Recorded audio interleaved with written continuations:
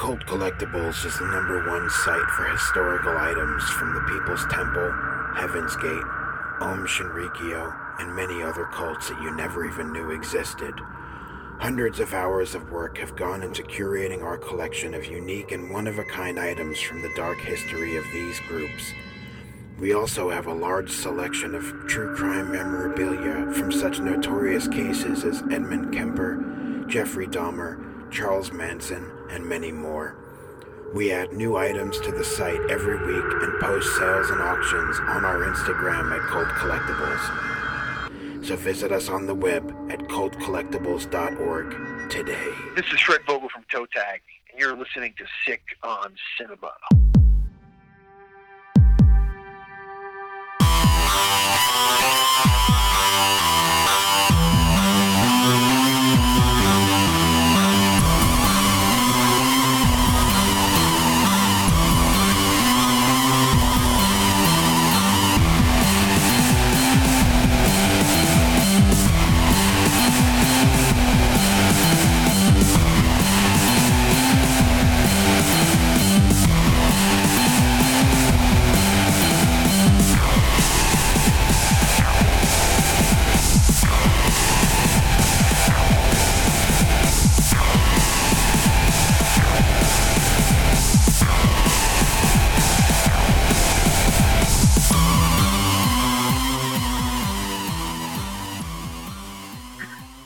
Everybody, and welcome to Sick on Cinema. I am one half of your crime hunting podcasters, John. I'm your other half, Matt. And we are here joined by none other than the chairman of YouTube, LA Mr. Park himself, Dave Parker. How's it going? I'm good. I've never been to LA, but I did once take a picture doing an impersonation of La Parka. Hell yeah. When we started doing that, I was wondering, like, does he even know who LA Park or La Parka is? yeah, I used to watch wrestling. Shit, yeah. That's from now on, you are the chairman. I mean, what was that? WCW NWO Revenge. I mean, oh shit, yeah. You have to do the fucking La Parka taunt because it's like 5 fucking minute dance sequence in the middle of the game, just like dancing and shit after you do your special. That game fucking rules. My favorite thing about that game was like you could like steal people's finisher. So it's like if you took the biggest dude, like the giant, and the dude like the smallest dude's finisher, you get him like just like floating over these people and like doing Hurricane Ranas and shit. And it was really fucking funny. It was awesome. But how are you all doing this evening? I'm good. I'm alive. I didn't have to work today, so I'm in high spirits, unlike usual. See, people always say every day above ground's a good day. Every day you don't go to work is a good day. Yeah. Yeah, that's for true. My God. Sometimes you hope you get so sick that you don't have to go to work. Man, I can't even lie. There have been times where I'm like, man, if I could only get COVID. Yeah, you'd be like, hope is this test negative again? What the fuck? Fuck. Last time I make out with a homeless guy. Second to last time. Second to last time. So we got a fair share of listener questions to get to, so we probably should get into them. So if you want to join these level people, then questions, comments, and concerns can be sent to sickoncinema@gmail.com or wait till the week of the episode. We are a bi-weekly podcast, and we'll post a lovely little image with skeletons made by Matt that says we are taking questions, and you can ask in the comments below. Yes. Whew. All right. First up is People's Mikey's question from last episode because he got in a little late, but we're going to answer it. Howdy, my dudes. Seeing that this week's show is all about films that deal with fetishes, what's the best way for a filmmaker to approach a film like this? Like, I know you want to shock people, but I know some people who are in that culture who will be like, bullshit. And then there are others who are like, are people really into that shit? So, who wants to take that one first? The best way to approach a movie like that is with your cock in your hand, and that's all. For sure. That's all. So I had a little experience here with this recently because I was filming with this local musician. He wanted to make a music video where a guy who does bondage or shibari tied up a turkey. So we went and recorded in this abandoned building with him performing these acts on this turkey. And a dead one, to clarify. A dead turkey, yes, not a live turkey. Oh, so it was like a frozen turkey? Yeah, it was a frozen turkey. Okay. not just some live ass turkey just being tied up. That'd be sick, but in a bad way. No. Is he releasing this on Thanksgiving? I hope so. Probably not. Probably come out way before then, but Very festive. so, and the whole time I'm like trying to shoot it in ways that look gross and weird. But then I'm like, oh, fuck, is these people going to be like offended that I'm doing this and I'm trying to make this fucked up? But then when they started referring to the fact that like, oh, this is fucked up and disturbing and weird, then I got more relaxed and more calm with it. So I don't know. I think as long as you're, it's fiction, I guess it doesn't really like matter too much as far as like how you do go about it. I guess it also depends on the person too, right? Yeah. Because I think about it, because like, like you got these movies like 29 Needles we reviewed last week, where it's like, it kind of presents the bondage community in a not so positive light. Well, I mean, it could backfire too with cruising, right? For sure. But William Friedkin like dived into that. He was wearing bondage in the clubs and shit. So, I mean, it's not like he was really sticking his nose up at it. He was 100% into it, and they still took offense. But some people say after the movie came out, people kind of realized it wasn't really shitting on them that bad. I don't know. I wasn't alive in 1980, but I feel like if you're going to make a bondage movie or a fetish movie or something like that, you probably should have some sort of involvement with the scene to be at least somewhat genuine, right? For sure. I think so. Also, a question I thought people will all ask last episode, but what are your thoughts on the recent wrestling news? Vince McMahon scandals, Triple H taking over, Ric Flair's last match, etc. There's definitely opinions on Ric Flair's last match here that we did do an episode of a different show on. Yes. It's Wrestling with John and Matt, if you want to go listen to that. Probably hour-long piece of dog shit. Some say that's our lives, so hey, always enjoy Cronenberg getting some love. Looking forward to checking out his new Crimes of the Future. Really interested in hearing your thoughts on 29 Needles. Enjoy the rest of your week. Thank you. Fuck you. Bye. Cheers. And we'll get another one from People Mikey soon. Don't worry. Yeah, that last week's question. So next up here we have Adrian. He sent us an email saying, "Hi guys, I listened to your podcast on the way to work, and the epic takedown of Feed during the last episode set me up for the day. I couldn't stop laughing." Now, that was more Matt than me. I just want to reiterate that. Yeah, I did not like that movie at all, but so a big thank you guys for livening up a really mundane day. Hope your blood pressure simmered down a bit though. So my question is that if you were forced to watch Feed or The Amazing Bulk, which would you choose? No other options. You have to choose one. Adrian. Dude, it's Feed. I'd rather watch Feed over Bulk any day. Yeah. I didn't think Feed was as bad as you did at all. So I don't know. I don't know. It's something about it. I was just like, this movie sucks, in my opinion. But I don't hate Feed, but that time frame of movies, 2005, a lot of the low budget movies look absolute dog shit. Like, I don't hate Feed, probably because I have a history with it, and it takes place in Toledo, Ohio, where I'm from. The director's from Toledo, Ohio, but I saw it when it came out, and I had a weird connection to it. But rewatching it, I think that we didn't hate it. Me and Moods, I kind of like it, but I can see why someone wouldn't like it. And the main character is kind of fucking dog shit. Yeah. God. I don't know if I can handle going back on talking about Feed again, though. My God. Matt ain't gonna make it through this rant. Oh God. Yeah, I didn't make it last week. I was ranting so hard I was sweating. I had a stroke once. I feel like I had a mini stroke arguing about Cannibal Holocaust. Oh my God. I was so mad. It was hot. And then I got home. I walked in the AC, and then I just immediately got sick for 20 minutes, chills. I was like, I don't know what happened. Oh dude, my God. It's always the worst. It's just movies. We shouldn't get this riled up. But when we did Duck on the podcast, man, I did think I was going to have a heart attack at one point. I spit on your grave, deja vu. Oh, I stayed away from that. I had to watch it twice. Oh, my God. Oh. 2.5 hours.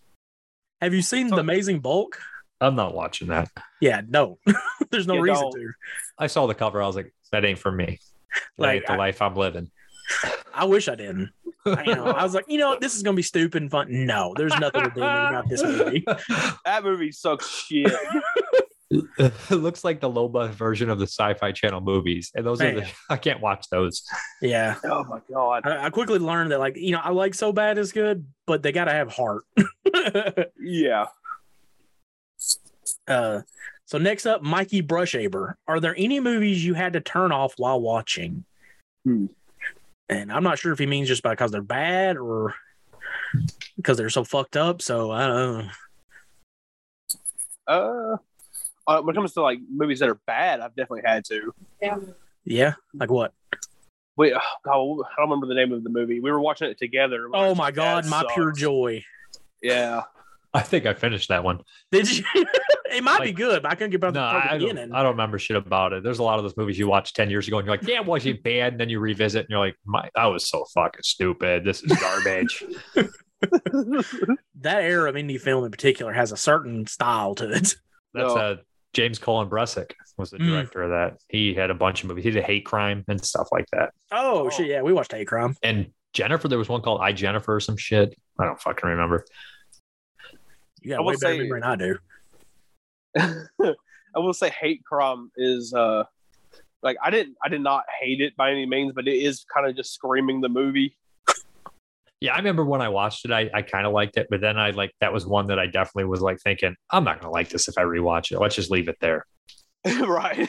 Yeah. I don't know. I never finished Grace, which I know a lot of people love that movie. I don't know why. I didn't see it. That's the Paul. What was his fucking name? Sorlet or some shit like that. Solid. He was friends with Adam Green. Yeah, Paul Solid, I think was his name. I never watched Grace. It's the one with the dead baby who needs blood, right? Yeah, I don't know. Something about the movie just didn't work for me, and I just never went back to it. I was in a real piss poor mood and I tried to watch Snuff 102. This was years ago, whenever the DVD was released, and I was trying to watch it, and I was just like, "This is making me mad." Like, I was like, "This seems." I was like, "No, not today." It's interesting you bring that movie up because we rewatched it recently. Oh my God, that movie is like watching paint dry at some points. Is it? God Almighty! Like it's so fucking dull. I couldn't believe how boring it was. Really? I just remember it being like, sometimes you're not in the mood for that. And it just came across real edgelord in the first 10 minutes and also like gross. And I was just like, no, we're not doing this today. Yeah. Jesus won that day. It's always interesting, like what movies you'll turn off, what movies you'll finish. Cause like I sat through the entirety of Alien Beast. Oh, I never, what was that for 91? I think I skipped it. Everybody's like, oh, it's so bad. My friend was like, I'll skip that one for 91. That's like my white whale. Like I never want to watch it ever again. But I know one day I'll have to. Then what about the sequel? Isn't it like Mutant Massacre? It's director? The same movie. No, is it one of those deals? Like, yeah, just re-edited. I'm pretty sure, unless I'm just like crazy. Like Lady Street Fighter 2, not Sister Street Fighter. That's a great, but Lady Street Fighter 2 is just Lady Street Fighter, like with like an opening reshoot or some shit. And like, horrible. I feel bad how hard I go on Alien Beast because I'm almost 100,000% sure the director is mentally challenged, like for real. That boy ain't right. Yeah, no, he definitely ain't. That boy ain't right. I don't know. It's I shouldn't even bring this up, but we were out at the bar this Thursday, and some weird guy came in, and he was just like being real weird. He's just like, that boy wasn't right. The bartender had to kick him out. He's like, get the fuck out of here now. Like 2 o'clock, leave now. He was fucking weird. Yeah, we had a girl come to my work. She was an older lady. She came in the other night and was like, everything had a sticker on it that had the price on it. And she's like, how much is this? She Borat it. This cannot be cheese.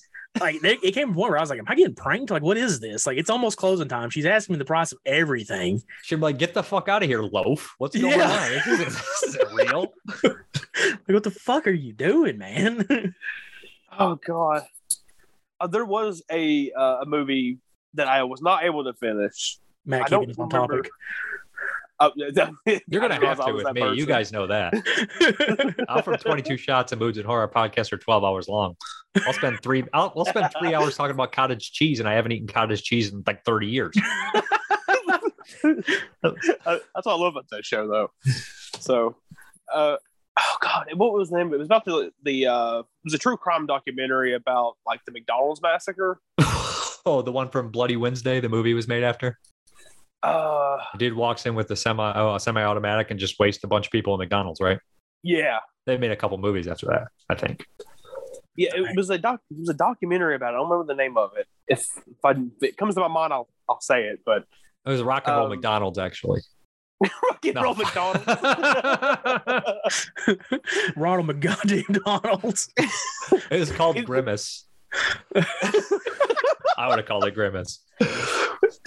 The forgotten McDonald's mascot Birdie or whatever her name was. The Hamburglar's Revenge. Dude, if I ever shoot up a McDonald's, I'm straight up wearing a hamburger outfit. 2 Big Macs and a 10-piece. God. Here's the thing, though. Here's the kicker.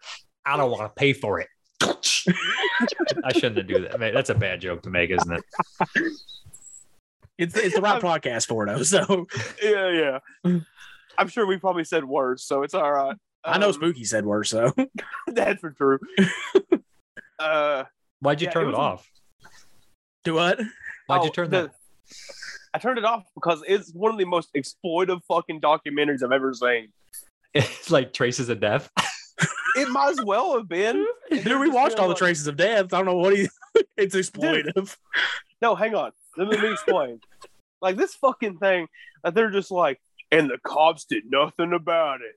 And it's like, what are you fucking talking about? They were en route. They were en route. Story. They were en route to the location. Did they make fast food puns? Like, Oh my turn God. these boys into bloody chicken nuggets. It's like, what? I don't remember if they said anything like that, but it was The door looked like a strawberry McFlurry. They like follow every person that died, and they're like, little Larry just wanted to get his $1 cheeseburger, but he was going to get a hell of a lot more than that. He didn't expect to get bullets with them fries. He only wanted 10, but he got 20. I don't know. It's like It's I'm like sorry. Sorry, go ahead. No, go ahead. I was just like, this documentary is dog shit. Like they just like it was just like oh my god, like it's sort of like dead babies in the fucking thing. That's Traces of Death. Yeah. Yeah. This fucking asshole thought it was good to go out on a windy day and do a tightrope walk. Watch his ass die. I'm like, what? No, but it's just like that scene from Natural Born Killers when they do the reenactment with the cop. He was like, so-and-so was coming out with my bear claw. When he about cries and he says bear claw, it's just the McDonald's one. He's like, he was getting my McFlurry. I don't know. I couldn't finish. I was like, this documentary is horribly put together. They're just showing corpses for fucking like instead of like actually telling what happened. There's just like a bunch of reenactment puns. Supersize this. I wonder. I don't know much about that true crime. I just watched that Acid Kid documentary today. Oh yeah, I love that. Like, I love true crime, but then man, I watched it on a gloomy day like today, and I was just fucking so depressed watching that. oh shit, So depressing. What was the one was similar to the Acid King about that guy in like the local town who like sold drugs to everybody, had tattoos all over him? Boss did it. Was it The Devil You Know? Yeah, that one was good. Was it? Yeah. Yeah, it's like was it like 3 parts though? It's like Mhm. 3 parts, something like that. Jeez. That's the only Was thing it on- about. Oh, sorry. No, I'm sorry. That was the only thing about it is like, yeah, it's 3 out. It's like 3 parts and they're like an hour each. Was it I a was Netflix like- special? Voss. Boss, yeah. Oh, It's good, but it is like it is a bit long. But So I watched the sequel to the show. They did another story under the name. That one was not nearly as good. It was bad. It was boring as shit. just like you. No, I'm kidding. I'm sorry. I should Oh, say that. that's horrible. Next up, we have Shock and Schlock, the homie. Oh, the homie. Greetings, fellow degenerates. A simple question this time. What film has the best practical effects in the history of horror? It's a thing, but you're entitled to a different opinion, even if it's incorrect. Much love, Garrow Gang? Garrow Gang. Yeah. Garrow Gang. All right, cool. Gang affiliated. You're I mean, it's vomit the thing, affiliated.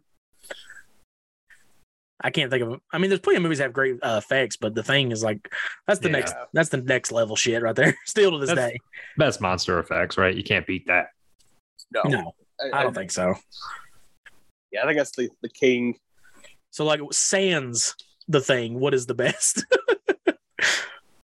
We talking monster effects or gore effects or what effects? You know what I mean? Because there's so many different kinds of effects. I thought the monster from Pumpkinhead looks pretty rad. He's pretty crazy looking. Shit, I even like shit like Deadly Spawn and The Abomination. I think that shit looks awesome. Yeah. It's got like a weird, creepy quality. The teeth, anything without eyes and massive rows of teeth, this is like terrifies you, especially in the dark. It brings you back to like your caveman times. Like, I'm about to be eaten. Yeah. Alien. Like what? Oh, sorry, go ahead, Matt. Alien. Oh yeah, it's got amazing effects, but I mean that goes without saying, I think. Yeah. I mean, gore effect wise, I mean, trying to think who had the best. Like, look at what was Savini's best work, or you know, like I feel like Rob Bottin probably had the best work, but he was like monster guy, right? Yeah. Like Savini, I don't know, like Savini, like of course is like a pioneer, but I feel like a lot of his stuff, going back and looking on it today, doesn't really hold up too well. I think the death in Cannibal Holocaust, when Jack Anders gets beat to pieces, I always thought that looked really real and was pretty disturbing as far as gore effects are concerned. Definitely. Like the way it's filmed too, though, right? Yeah, that's what I was gonna say. The way the whole scene is done is like fucking awesome because like you're just getting like little snips of it. Like you're not getting to see everything in full detail. I don't know. That worked like amazingly. Well, that's what special effects guys always say, though. You know, even if their effects are great, if they film it like shit or hold it on too long, it just doesn't look very good. So, Day of the Dead is the question. Oh, Day of the Dead is probably the best Savini ever had, I think. Yeah, for sure. Especially when what's the character's name when he gets ripped in half? Rhodes. Yeah, Rhodes. When he gets ripped in half, that shit's fucking wild. I think Rickles looks the best though, because they ripped that skin by his eye socket. Mm-hmm. Oh, part, and they're reaching just like crushing his eye sockets. That's nasty shit. And that's the one too, like where they're tearing his head off and like his vocal cord stretch and like that's makes Torres. His voice pitch. Okay. Torres, yeah. That's I always thought that was fucking cool the way they did like his vocal cord stretch, like the pitch goes up. That might be the only guy that gets ripped apart in Dawn of the Dead and Day of the Dead, the actor. Tasso gets ripped apart twice. That's awesome. Oh, fuck. But like we were watching while I was getting tattooed last week, yeah. She was playing all the Friday 13th. They were just on some channel on Pluto, I think, or whatever one of those streaming things is. And the next scene in the original came on, and like, man, it don't look very good nowadays. Really? Like, it's still I always thought that one looked very effective. It's just like the skin tone is weird. Yeah. And like you can clearly see I don't know, something about like fake necks too, like also in The Burning, like his neck looks like a mile long to me. You should have probably just killed those people for real, I think. Yeah, for sure. That'd been way better. It'd have been totally worth it. I mean, what?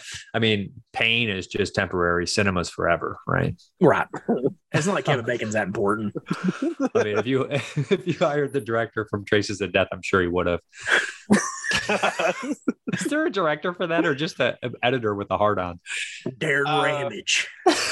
I mean, I guess he's kind of a director. Liberty Spox and all. Oh my lord, dude! Some of those Traces of Death, like the beginnings, like when it's just him like talking about it, it's so goofy, and then it gets into like some real fucked up shit. But I remember getting drunk with my friend one time and watching one of the Traces of Death. Jesus. You can't just watch that when you're drunk. I did put on Ice Beat on Your Grave once in high school when we were drunk. I don't know what I was thinking. It was kind of fun though, because it was like, this guy was about to lose his head. And we're like, that was fun. That's a great pun. It's almost as good as those bad McDonald's ones I was making earlier. You know what's Traces of Death? Remember that TV show, 1,000 Ways to Die? Yes. Oh, They made everyone seem like a dickhead before they died a horrible death, but in reality, they probably just were everyday people like you and me, like going to work and then just dying. The further that series got along too, like the more sexual it got. Yeah, it was essentially just TV Traces of Death. Yeah, it's like these people were fucking next to a beehive. That was the bad idea. So it turned into these like bees wanted a different kind of honey. So it turned into YouTube thumbnails now. He thought he was the bee's knees. The bee's knees. He sure thought he was the shit. Is that even a pun? Yeah, just like no fun at all. This guy sucks dick. Not that's okay if he does, but we mean like metaphorically. This dumbass is gonna die. This guy's a dumb motherfucker. This guy seemed all right, but he beat his mother.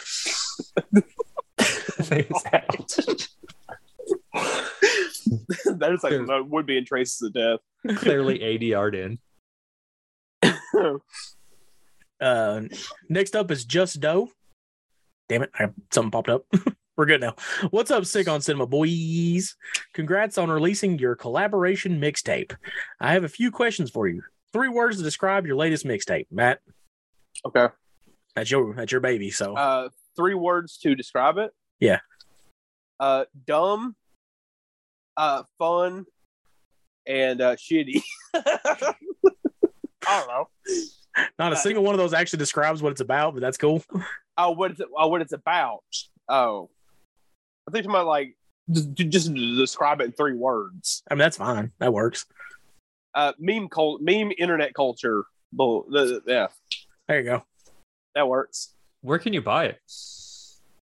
From Banana Box Releasing. Yep. Okay. Follow them on Instagram. Sure.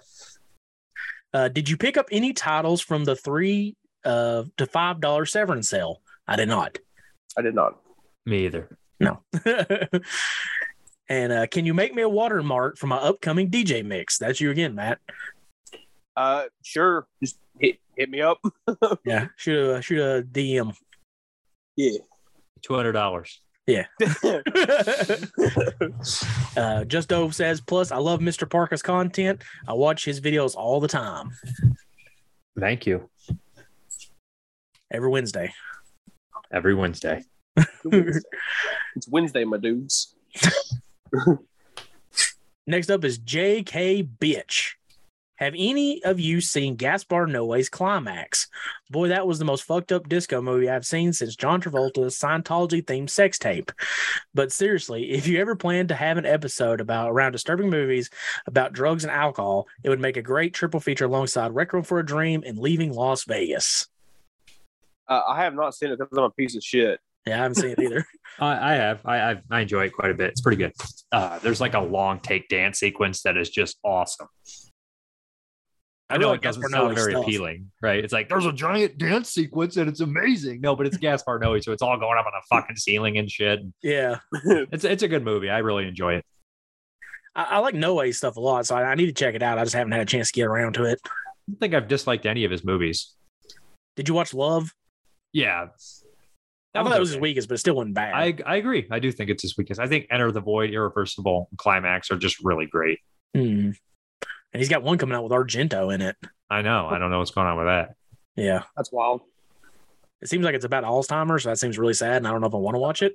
Oh, no. Because Gaspar Noé had like a heart attack or something, didn't he? He almost died. So he basically had like a midlife crisis. How about it's just like a Jesus movie? It's like Norman Greenbauer is playing through the whole thing. He's like, it's just Dario Argento dancing the fucking Spirit in the Sky for an hour and a half. In the sky. But he doesn't have any dances except the Macarena, so it's just all off key and shit. Man, if that's what the movie is, then I do want to see this actually.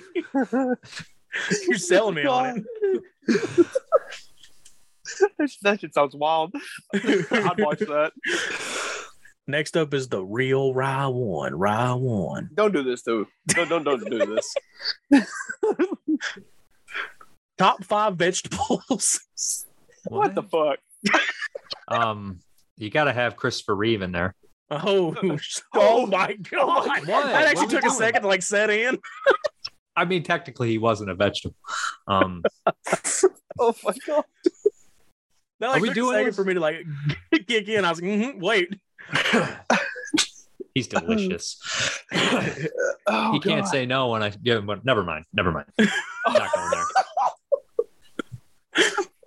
Fucking A, dude. Getting some Chris Chan shit over here. Oh no! Christian.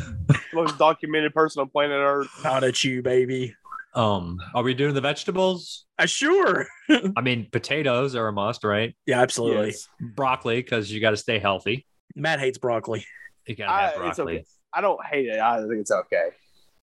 I like green beans. I like most vegetables, except it's more vegetables I don't like. Everything else I'll eat. Yeah. Yeah.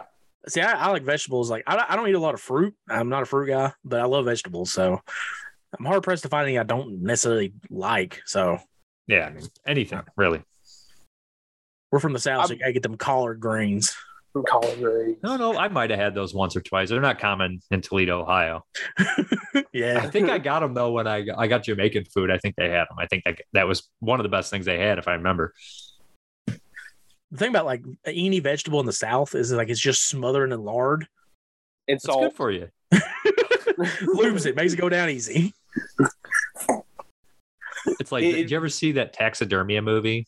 No, I have not actually. There's this sequence where he's like, this guy's a competitive eater, but he's like retired, but he's still eating. He's challenging himself every day. And he's like 500 pounds. He's in a chair. The only reason you said lard to lubricate the throat. He eats packets of butter, but he eats those little packets of butter. But he's like, I just started eating them with the wrappers on because it saves time and it goes down smoother down my throat.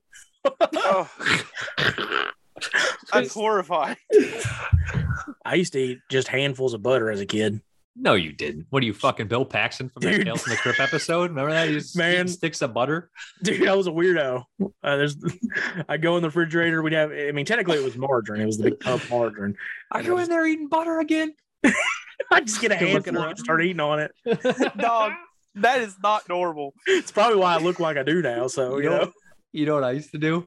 You know when you have whipped cream, whipped topping? Like Mhm. sometimes there'd be one in the basement, like frozen in the freezer, and I'd open it up and like try to like grab a handful of the whipped cream out of my hands and eat it. There'd be like claw marks in the fucking whipped cream.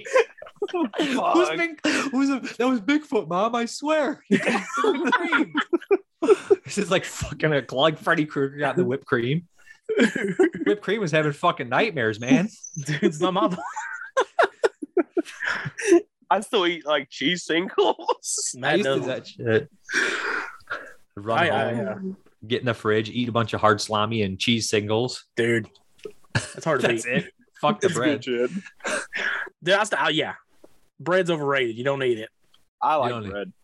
I mean, I obviously do. by the way I look, but Now I'm an adult. I don't just eat fucking hard salami and cheese singles. Sometimes I'll get just some shredded cheese and some pepperoni and just like pick the shredded cheese up with the pepperoni and then eat the pepperoni. Stop. Walking around, he's had like a giant summer sausage. He's like, You made "How much it." sodium's in that?" Hey, apparently they don't even put this by daily intake. They put it by yearly intake on the sodium on the back of these fucking things. I'm gonna die before I'm 40, so it's all good. We're It's cool. not good. This episode's already chaos. No, you got to keep me on track. I'm telling you, just cut me off. I don't give a shit. I don't have feelings anymore. Oh god. The I don't know people's if we monkey. answered the- What? Do we answer the question? Yeah, top 5 vegetables. We're good. Okay. We like vegetables. Yeah. All right, I'll try to think. Of, green pepper is 3. Okay. Mushrooms technically aren't a vegetable. They're a No. fungus, but some people can. I don't know. Red pepper is 4 because I'm lazy and I want to think. And then celery is 5. Radishes will be in there too. I thought you were gonna go with another pepper for a minute and I was gonna lose my mind. Yellow pepper. Yeah. Let's go. Oh god. So People's Mikey returns. You guys aren't going to name your favorite vegetables? I can. They're asking you. I'm just talking. Potatoes, green beans, Green beans, green beans. No, I mashed love green beans. potatoes. Can't just go to the full bunch potatoes, French dog. fries, Wendy's French fries, Burger King's French fries. Oh god. Deep fried cauliflower. What? The deep fried cauliflower. That probably exists. Oh, it did definitely exist. Oh god. Why we said it? Pumpkin's vegetable. Is that a I love vegetable? pumpkin. Yeah, I'm pretty sure it is. Squash of sorts. Squash is vegetable, right? I think so. Yeah. Are gourds vegetables? That's a great question. I don't know. I don't know. I don't really care. Yeah. I ain't think no I'll fruit stop there. vegetable My guy. brain's I'm never gonna be on Jeopardy. They could ask me that. I don't know what my top 5 vegetables are. I don't know. Broccoli, cauliflower, spinach is good. I don't know. That works. I don't really think about my favorite vegetables all the time. We don't eat healthy. No. Look at me. Maybe they're just trying to hate on you. Man, that's what it is. Hey. It's all good. If so, that's fucking rude. So People's Mikey is back, and he says, "Howdy, my dudes. Aside from my question I wanted to ask on the last episode, I would like to know what made you decide on the movies you reviewed on your very first episode. Was it because you had a lot of knowledge about the films, you didn't think it got enough attention, etc.?" So we'll answer that first because he has a couple more. Honestly, I think it was just you being like, "Oh, let's do Mari and Dora." Yeah, I mean, that was basically it. That was about all there was to it. I didn't put a lot of thought into it. Yeah, at that time I was like, I don't know who the fuck Mari and Dora is. So whatever, sure. I was like, "Hey, man, you want to watch this movie with like a lot of poop and pee and real animal death in it?" I did not know that until I watched it. Yeah, that was rough. Yeah, it was unfortunate. Have you seen that one, Dave? Angel's Melancholy? No, I have not watched. I have it though. I bought it twice apparently, but I never watched it.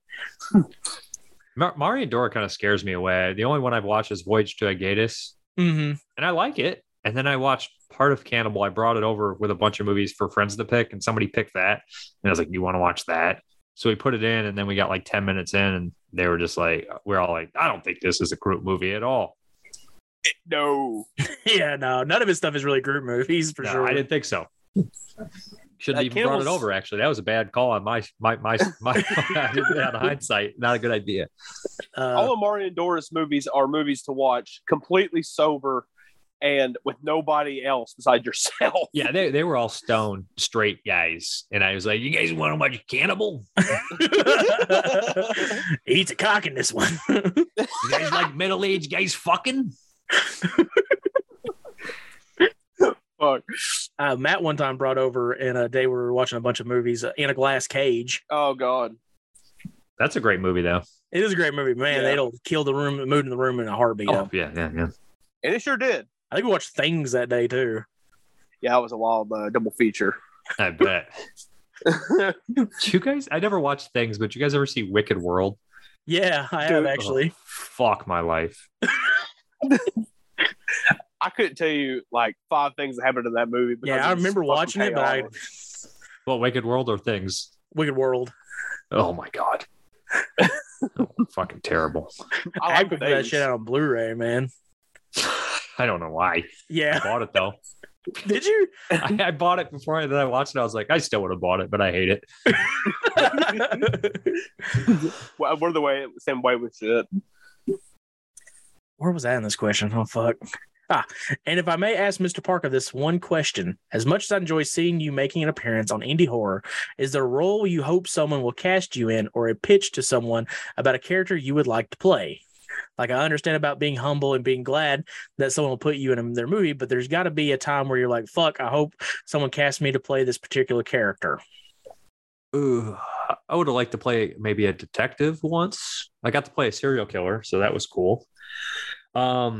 Probably a character like Benny from Bring Me the Head of Alfredo Garcia. That would be a dream role. Somebody that's got kind of like a loser, that's got nothing to live for, maybe underestimated, or just somebody that's out for revenge, that's obviously just gonna go completely all in for it, got nothing to lose. And he finishes with, and what role does Matt and John would like to see Mr. Parker play? Anywho, can't wait for the episode. I'm expecting this to have lots of laughs and good times. Enjoy the rest of the week. Thank you. Fuck you. Bye. Cheers. What role I would mean, you? anything really, because I mean, Mr. Parker is a great actor, so Yeah. I thought RIP was the perfect role for you. So, Oh, I had a lot of fun doing that one. yeah, that one and Halloween Spookies, I thought like those were roles you were born to play. So, Gay for Prey. Yeah. I had fun doing that too. That was a great role. I'm just glad they didn't ask me to play Jesus in that one. Yeah. Because there's a G. I figured they were gonna, but it was a movie. I was like, oh, they're gonna ask me to play Jesus. Typecasted as Jesus. Ugh. I didn't even mean to make a joke there. I was just like, oh. Oh god. So next up we have Yamatori MH, and this is a question of all time. Oh god. Favorite porn star. All right. Is it a cop out if I say Harry Reams? I don't know. I don't know. Is it? I don't know, man. This is not a question that's like comfortable to answer necessarily. No one likes to talk about this. No, then you're gonna know all the porn I'm watching. Yeah, we don't want that. Then what if it's like weird fetish porn or something that you watch a porn that has something weird in it and has that person in it, and then all of a sudden I'm the weirdo and you're asking this question. It's like I see like pictures of people like going to like porn conventions and stuff like that. I'm like, the lack of shame those people have is incredible. That is true. If you go to a porn collection, I feel like you haven't slept in days. Yeah. Like I feel like we always make the joke about like people just tying off, like about people ready to like come. They just got their dick in their hand. They tie a tourniquet around it. It's like, I gotta save this. Just waiting for it to explode. Oh my god. Fucking A. I think that's referred to as gooning nowadays. Gooning. They're talking to the porn stars like, can you take a picture with me and my purple cock? Been saving it for 4 days. Drove cross country. I am about to explode. We're also going to make a documentary called Grimace about this. Oh my god, dude! That should be what gooning is called. The grimace. Let me get this grimace hole out of here. I'm normally 4.5, but right now I'm 4.5 both ways. We used to say that my friend was hung like a tuna can. I'm hung like a tuna pouch. Your dick looks like that guy who got ran over in Beetlejuice that goes through the fucking slot. Oh my god. I've been gooning for 6 days straight. I'm like that guy at the end of Big Trouble in Little China. You keep it up, you'll be like, never mind. You won't have that anymore, is all I'm saying. You'll be like that guy, John Bobbitt. John Bobbitt. John Bobbitt. Hey, he was a porn star. He was Sure a he porn was. star. Yeah. I didn't watch that porn, but he thought he was, right? Yeah. It's like Frankencock or something like that, ain't it? God. Genius. Freaking caught. Yeah. All the porn I used to watch is from like early 2000. Yeah. So it's all like people that are dead now. Yeah. From coke overdoses and shit. AIDS. Salute. Salute to them. But, Dump some pickle juice on the ground for them. That one's for my homies. fucking the I mean, what do you Lawnmower dump out days. for a porn star? I don't know. I don't know how to answer Probably that, just so- alcohol. Huh. So you're saying porn stars are just like everybody else and they're normal people? What? Yeah. No. That's a crazy idea. to No. think that they're actually human beings that deserve some sort of respect. No. Sarcasm. Oh god. Next up, we have Hal Monostone. Hiya. Hope life is not too brutal to you. Congrats with the mixtape. Sounds like fun. Thank you. Who do you think would be an extreme cinema director that can make an awesome movie about Punisher and why? Wait, like the comic book character I Punisher? assume the Punisher, right? Oh, Fred Vogel.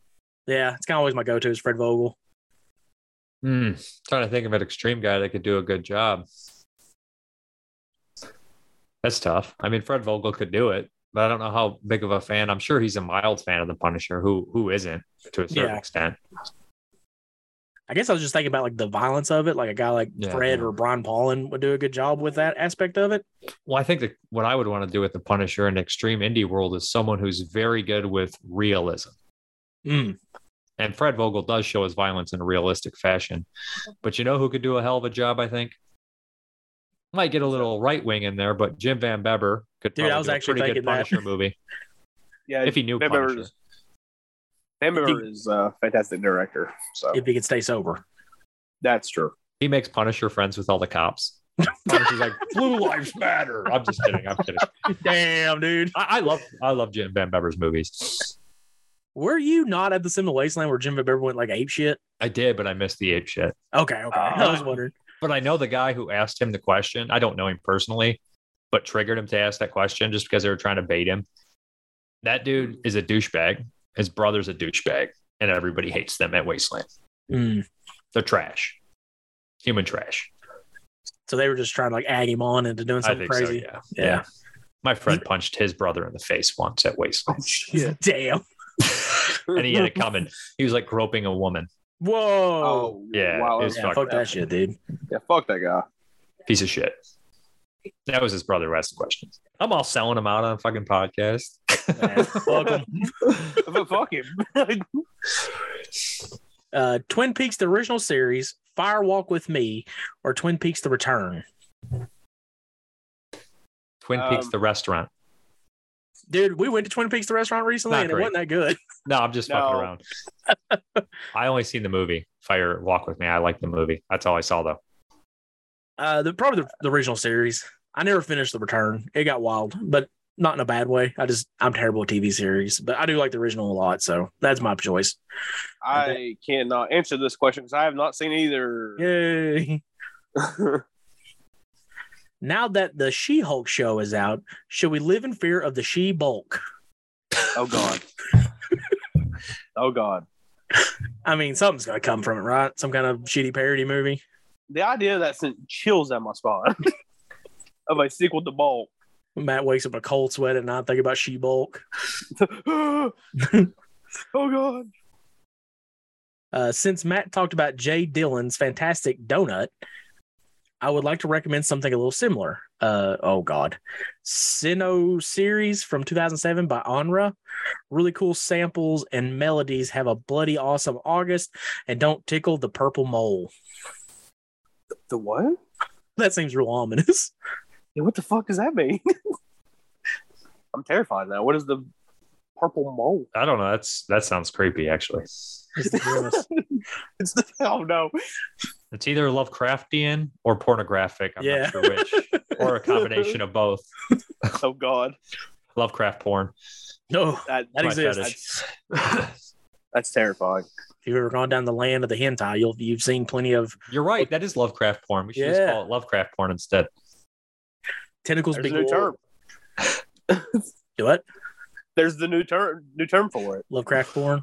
Yeah. Dude, and you got all those weird ass creature names like Yog Sogwrath or whatever the fuck his Yeah. name is. That's just Yeah. right. Dude, I want the porn parody of that guy. Open the gate. Come Foggeroth. Oh my god, I already see it written on the bathroom stalls. For a good time, Call of Cthulhu or Cthulhu, whichever you pronounce it. For a good time, Call of Cthulhu. He's got all the tentacles. Woo. Calls up Cthulhu and just like Next up is the Cemetery Bros. Cemetery Bros. Hey, boys, and King Parka himself. Psyched for this one. Y'all need to do a part 2 eventually and add muscle and brain sex. They are my faves. So I have 2 questions for y'all. Favorite non-pornographic film to masturbate to? There's a theme here today. Okay. Mine's Marley and Me. All seriousness, yo. all seriousness though, what is the film that got you into Japanese cinema? Mine is Ichi the Killer. Keep up the good work and have a sleazy night. So what's your favorite non-horror pornograph film to jerk off to? Return of the Living Dead. Oh, that was a good one when we were young. Night of the Demons. No. Summer of Sam, the sex scene, it's only like 2.5 seconds with John Leguizamo on the back seat. Oh, hell yeah, dude. There's some That's serious an actor. pumping going on right there. It's like two Serious. thrust, but it's not bad. I don't know if I Serious could jerk off to pumping. 2 thrust, but give it my best. Depends on how old I am. Nowadays, no. My teen years, it didn't take much. You stare at a bag of Cheetos and get hard. You're like, I don't even know why, man. Getting riled up over here. Yeah. I grew up in the internet age, so He's spoiled. He doesn't understand. Sorry. What got you all into Japanese cinema? You. No. Probably Battle Royale, right? Yeah, That's good. that's one of them for sure. I remember seeing Bravo's The 100, was it something scariest movie moments of all time? And they had Audition on there, and I hunted that movie down. So that had to be one of the first like Japanese films I ever saw. Oh, I saw Splatter Naked Blood pretty early, actually. Really? Yeah, because it was an extreme movie. It was actually, some people just call it Naked Blood, but it was just an extreme movie. So I wanted to track it down. So that was pretty crazy. And Battle Royale. Battle Royale is the one because I avoided the Japanese ghost influx. So I was like, I don't know about these Japanese ghosts because I just was too lazy to like broaden my horizons. So I was like, it's going to cost too much money. And I'm in high school. I don't have money. So I was like, I'm only watching these old American movies now and Italian movies. And then it was just like, then I watched Battle Royale. I was like, God damn it. Now I got to start watching all these things. Now there's a whole new world I got to try to fucking dig into. This is bullshit. But like Battle Royale at one point, like you could only get it like a Hot Topic or some shit like that, if I remember right. Who knows? I probably got a bootleg off fucking eBay. Yeah. Spooky Celluloid is up next. You said Audition? Yeah, Audition. Finally, I guess that's not the French-Canadian asshole. I heard he likes Farmer's Daughters. But more seriously, since everyone here has worked on creative projects like films, music videos, what is the project you had the fondest memories of? Oh, God. I mean, I've not done a ton of shit. Fondest memories of it? I don't know. I had a lot of laughs on Invalid. Invalid? Yeah. We did a lot of laughs on that. Like, honestly, it was just like 4 of us for the most part. And then I had a lot of laughs on Rip because a lot of my friends were there. All those people in the bar, most of those were friends of mine. And the extras, there's like 20 people, and most of them were just friends of mine. So, yeah. You know 20 people? Yeah. Damn, that must be nice. Damn. I shot a music video with Orbix. That was fun, yet also horrible because I got ate alive by mosquitoes. And that was a cool shoot, though. We busted a TV and it showered me in glass. That was kind of fun. I don't know. I've worked on music videos. That's about all I've really done. I mean, as of right now, like the mixtape was fun to make, except for like having to do the do the bullshit process I had to go through to get the clips on the computer. But yeah, that shit sucks. That's horrible. You're like, download. No, download. No pop up. Download. Dude. Oh my God. I downloaded a fucking ad blocker on my phone just to. No, I don't need a longer erection. Download. No, I don't want to meet MILFs near me. Go away. Forgot to ask, but since all you guys make long form content, what is your secret to keep your voice / not hurt your throat? I feel like you're going to be more of an expert on this, Dave, considering you do the 22 Shots of Moods, a horror podcast, which sometimes is epically long. I don't do nothing. As you could tell, sometimes at the end of the videos, I'm just like, I don't know what to go. I'm just like, oh, fucking. That's just me by the end. No, I mean, I guess I don't fucking know. My voice doesn't get that coarse unless I'm doing an 8-hour show, and then it's just hell. Mm-hmm. I can probably talk for about 3 hours, and I'm good. Do you all like take a lot of breaks when you're doing those episodes? Like, I wonder. Not really. Like, no. We take piss breaks, maybe like every hour and a half, 2 hours. Damn, because like some of those episodes are long. We almost got 10 hours on that fucking top 50 favorite directors. When we got to like number 10, like the 10 in, it was like 2.5 hours already. And I was just like, guys, we should do this in 2 parts. But it was like, we can't, we got to do the whole thing now. God, I couldn't imagine the fucking export of those episodes. I don't got to worry about 22 Shots. That's all moods. I only edit my own show. Fair enough. Yeah, the only thing I do is I keep a bottle of water next to me. Yeah, I drink water. That's it. Yeah, I got water next to me as well. So my throat goes awry quite a bit, as it is right now. As you probably might could hear that I'm getting kind of hoarse, but it is what it is. You soldier through and keep going. Yeah, that's about it. And No last secret. but not least, what? No secret. No secrets. Ask Joe Rogan, man. I don't know. He smokes a lot of pot and does drugs and has shitty takes on things. Fuck.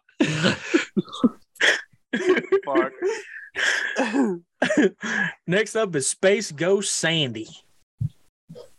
First off, congratulations on your first mixtape and hope to get a copy of it for nostalgia shit. Besides that, are you thinking of doing an episode on fucked up anime shit since you both watched the Midori thing?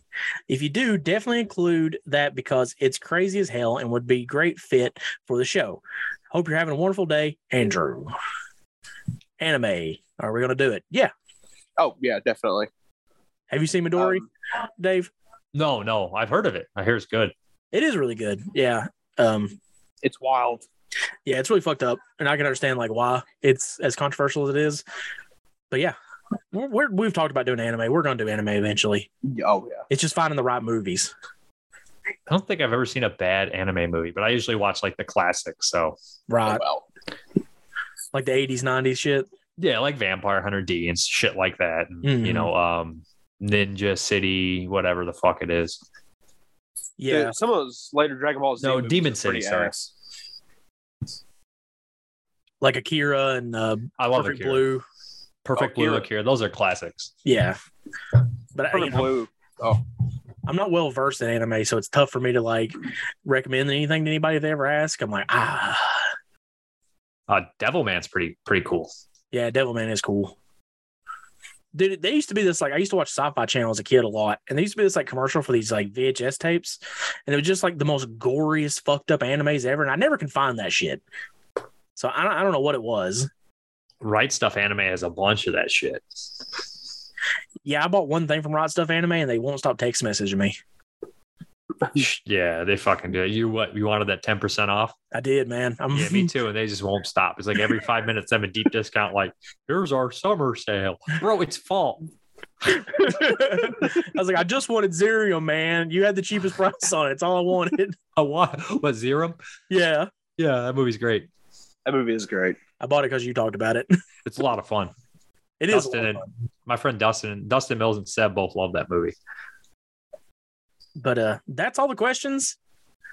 If you too want to join the lovely people that ask us questions, you can do so by going to sickoncinema@gmail.com and dropping us a line, or wait to the week of the episode. We're a bi-weekly podcast, and we'll post a lovely image that has skeletons that says we are taking questions. You can ask in the comments below.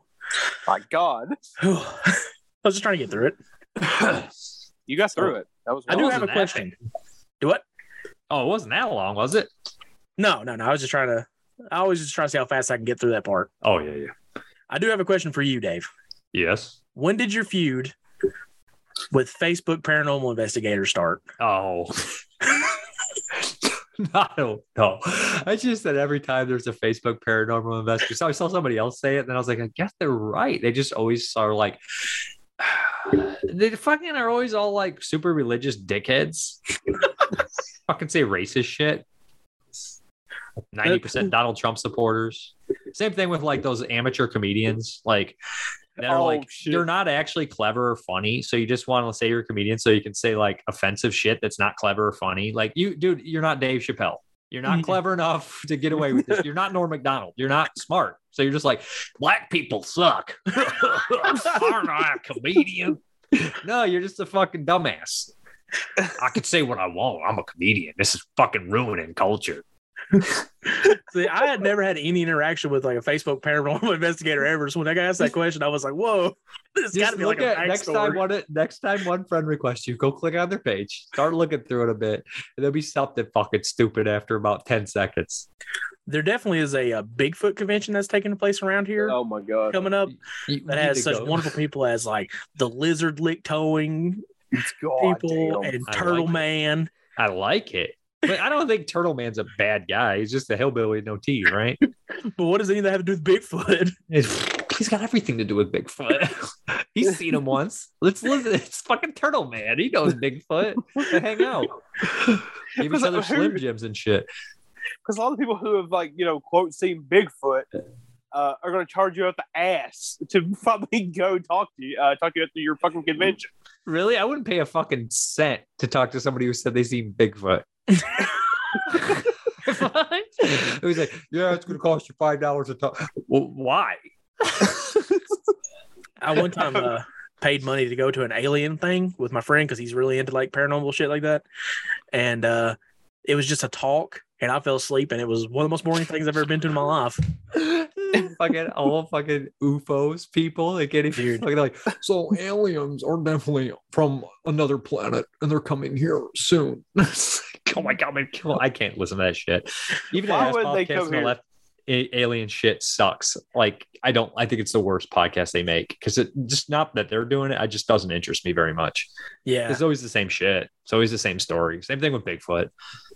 Well, it's like I used to like a lot of like the paranormal and like conspiracy shit, and then dumbasses ruined that for me. Alex but Jones, yeah.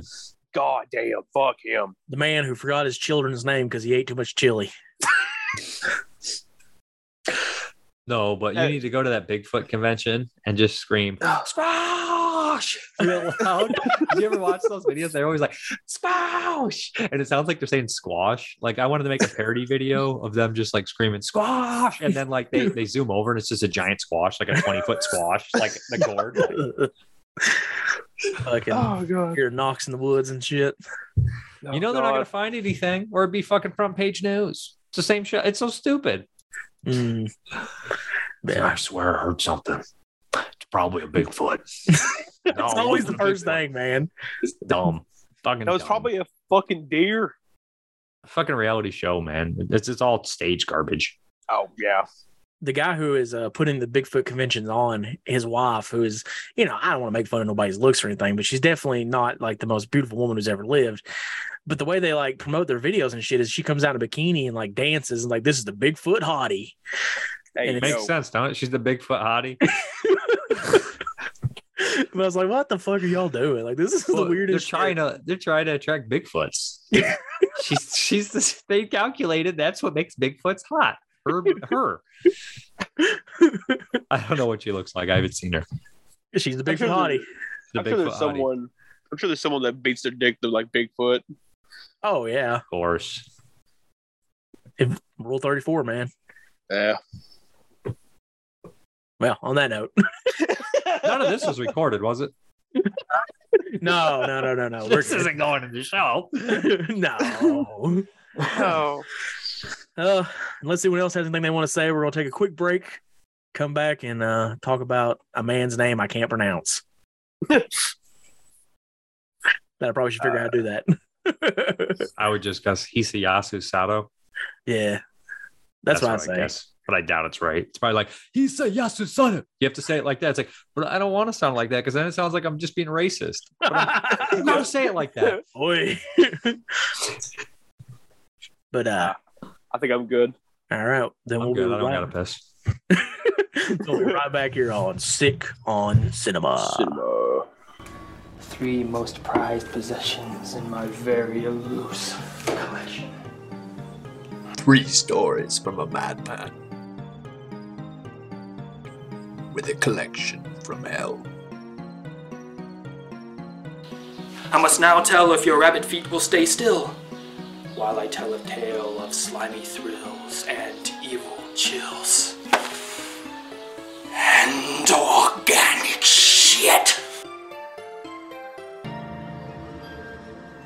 They're slimy. Would you like to know why? Not really. I see! Then I shall continue to tell the story about Brain Busters. They're little. Ah, the jar that brought you here. My car brought me here. Let's see if you feel that way after. The Crusties. They're bastards.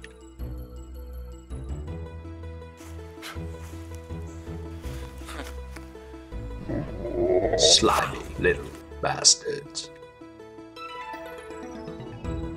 With I am a good person. Oh, they're good.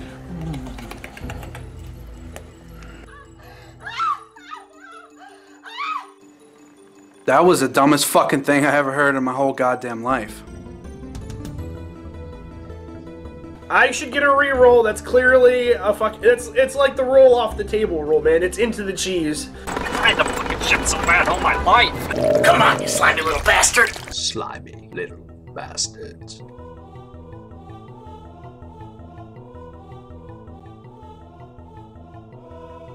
All right, so we're back here on Sick on Cinema to talk about Hisayasu Sato.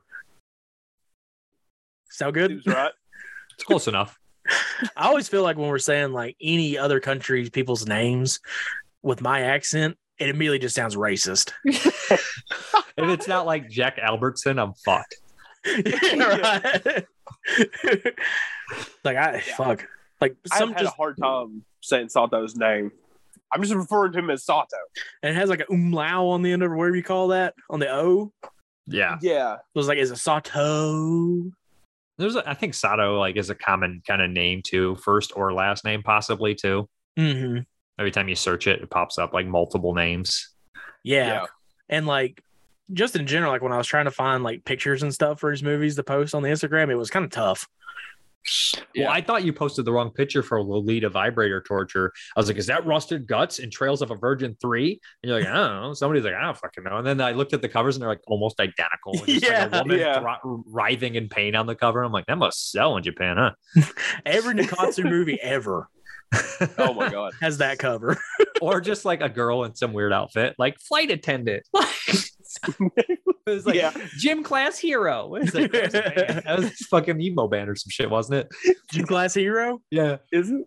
There was a gym. There's a gym, a Nakatsu film, and there's a flight attendant one, and there's the jail one. There's tons of them. Oh yeah. Yeah, I like the Nikatsu movies. Like, and I like that line, but like, it is intimidating when I'm looking at the catalogs. And I'm like, which of these are good and which of these are just porn?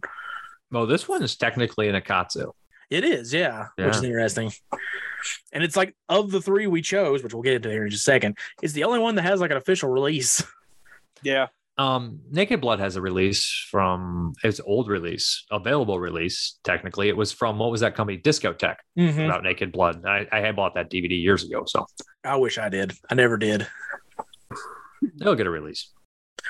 I hope so. Maybe eventually. Honor should put it out. Hopefully Sato stuff like gets a lot of it gets released, because like I've only heard good things about most of his stuff. I could see Error 444 putting it out too.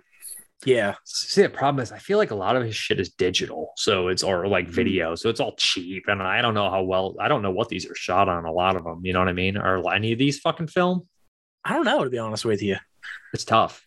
They kind of look like film. Some of them do. Yeah, but they're so cheap at the same time. It's like, I don't know, because the qualities we're watching are never great. I bet some of them got to be film. So they don't look like SOV, but at the same time, you know. Yeah. I'm pretty sure during when I was watching Spider Naked Blood, there was like a cigarette burn on it at one point. Yeah. But again, I can't be 100% sure. That could have been another movie I fucking watched. I don't know. That was a hallucination. It could have been. That was Entrails of a Virgin 3, Rusted Guts. Rusted Guts. I've never seen that movie. I've seen the other two. This is the least of the three. No big monster cocks in that one? No, it's actually just torture porn. Ah, that's kind of disappointing. Oh, it is, because the other two are so crazy. Yeah. But I bring this up to John almost every time that the Entrails movies get brought up. I don't remember if it's the Entrails movies or Oregon that has a random scene of a watermelon going flying out of a window. So again, I haven't seen any of them, but I just know I saw a clip from it was some YouTube video about the movies, and then it was like watermelon drops out of a window for some reason. I don't remember. I don't remember seeing that, and I'd never seen Oregon. So, but I have seen ID or ID. It's ID, not ID. ID by the same director who did Oregon, and that movie's wild. I've watched Oregon twice and couldn't tell you what it's about. It's a female director did that one, and she, like I said, I watched the one she did for 2005 called ID, and that's a fucking crazy movie. But I don't think I've heard of that one. So we're gonna start out with 1987. Sato's entry in the Nikatsu line. and with Lolita Vibrator Torture, a movie that I was afraid to even put the title on Instagram, afraid that we get yeeted. Well, here's a fun story. So I went to look this movie up on IMDb. Originally, through a Google search engine, just typed it in. I was greeted with a message that said, if you come across child exploitation content, make sure to report it. And I was like, that's fucked up. Well, Lolita, because it's what is it? So the definition, it's the character in a novel. I looked up the direct definition because the term Lolita, you know what I mean? It's typically character in a novel, the same name, 1958. A 12-year-old girl from whom a narrator or middle-aged man develops a sexual obsession, or I can't say this word for some reason, prepubescent girl who is sexually precocious or who is regarded in sexual terms by an older person. Add that in with torture and vibrator, you got yourself on the FBI's most wanted list right there, buddy. Yeah. Like I said, literally, I was like, because usually, movie number 1 is blah, blah, blah. I didn't want to put Lolita Vibrator Torture in fear that, like, Instagram would pick it up and be like, y'all done, son, get out of here. It's a hell of a title. It is. It's a very provocative title that catches your attention pretty quick. Like, I remember when you first got this movie, and I was like, and you're like, oh, this movie, Lolita Vibrator Torture. I was like, what the fuck is this called again? Matt's like, I don't know if we can be friends anymore. We're like, you ain't never heard of Lolita Vibrator Torture? Come on, man. They showed this at my school, bro. Yeah, dude. That's a fucked up school. So the plot of this one is like, we have this girl who is on a hunt for her friend, I don't know. He's a guy who goes to her school. I don't even know if they even like really know each other that much. It's not really explained that well. Mm-hmm. They kind of explain who he is later, but I still have some major questions about who he is. My first one is, why is that picture of him so ominous? It's very creepy. I have a theory here, and they never make it clear, but I feel like it's her father. Ooh, because he's also missing. And there was also a sexual remark she made about not giving her virginity to her father, but then also losing her virginity to the guy who committed suicide. Who is that guy? Could be her father. Damn, I didn't even pick up on that. Possibly. I don't know if it's accurate because it's never really explained. I don't know if they say he's a student or not. It's just a strange little thing too. There's like a lot of weird shit in here, like too, the pesticide and who's committing the pesticide murders, right? It's just fucked. It's a fucking weird movie. Everybody in this movie seems dangerous. Everybody's the possible. Yeah. Nobody's on the level. So she's on the hunt for her friend, or like you said, we don't know, it's this guy, and she meets this private investigator who begins to look for her. However, he is not what he seems, and he's actually a serial killer who kills people by poisoning them while vibrating them and taking pictures of it. Eventually, he used the pesticide too, right? Yeah. I think he does. So did he poison the kids at the school? Or did she poison the kids at the school? Or did the girl who said she poisoned the kids at the school do it? The friend. Yeah, I have no idea. It's fucked. So eventually he kidnaps our lead girl and tortures her. However, she is not quite what we think she is either. And it kind of becomes like a little cat and mouse game where who is the most fucked, basically. Yeah. I always really like stories like that where you have one dangerous person that meets another person and you think the other one's more dangerous. And they're like, no, wait, this one is definitely going to get the best of this one. It's kind of like Creep 2. Yeah. For anybody that wants to see like a non-pornographic version of Lolita, watch Creep 2. That should be the tagline. It's like Creep 2. The non-Lolita version. But yeah, this movie, like, I love the look of it and how dingy and like, but like the thing about Sato that I like the most that I've seen so far is like, though his movies are low budget, they're always surprisingly well made. Yeah. Yeah. Like his stuff, I don't know, he just captures an atmosphere that I've not really seen a lot of other extreme filmmakers make, like on the budget that he does. I don't know, they just feel bigger than they are. Yeah, like it's like when we get to the killer's like little domain he has, and like all the photos all over the walls and shit. It's like that's fucking wild and like very very much something that would not be in like a really really low budget movie. I would assume it's really unpleasant. It has like a long line of the artist killer. Like if you think Bucket of Blood or Color Me Blood Red or even Peeping Tom, which two of these movies share a mass similarity to Peeping Tom for sure. But you got the very generic serial killer storyline of there being a photographer. How many times have we seen that? How many serial killers have used that as a way to pick people up? So the photographer aspect, I don't know if he ever tells people he's a photographer. He just gets them there and then starts taking pictures of them, which is strange. You'd think he would use that as a front. But no, the way the murders are shot are fucking really unpleasant. And his motives are really unpleasant too, that he wants to capture the death in the eyes, and the pictures hanging all around the area are just sick. Like, looks actively like too real. Too real to be comfortable. And then that's so, and it's also the crazy idea that she later puts those out to the public. And she makes a good point there too, that if it was him who did it, he'd be in trouble. But since it's her, it's a cute girl. Nobody's going to give a shit. The pictures kind of put me in mind of like Martyrs a little bit. Yes. Like, they're like so fucked that it's like it's really uncomfortable to look at them, but they're also like striking. So you kind of can't look away from them in a way. Dude, I'm not even sure if some of the photos of Martyrs are real or not. Yeah, right. Well, I mean, it's a classic Hitchcock line, right?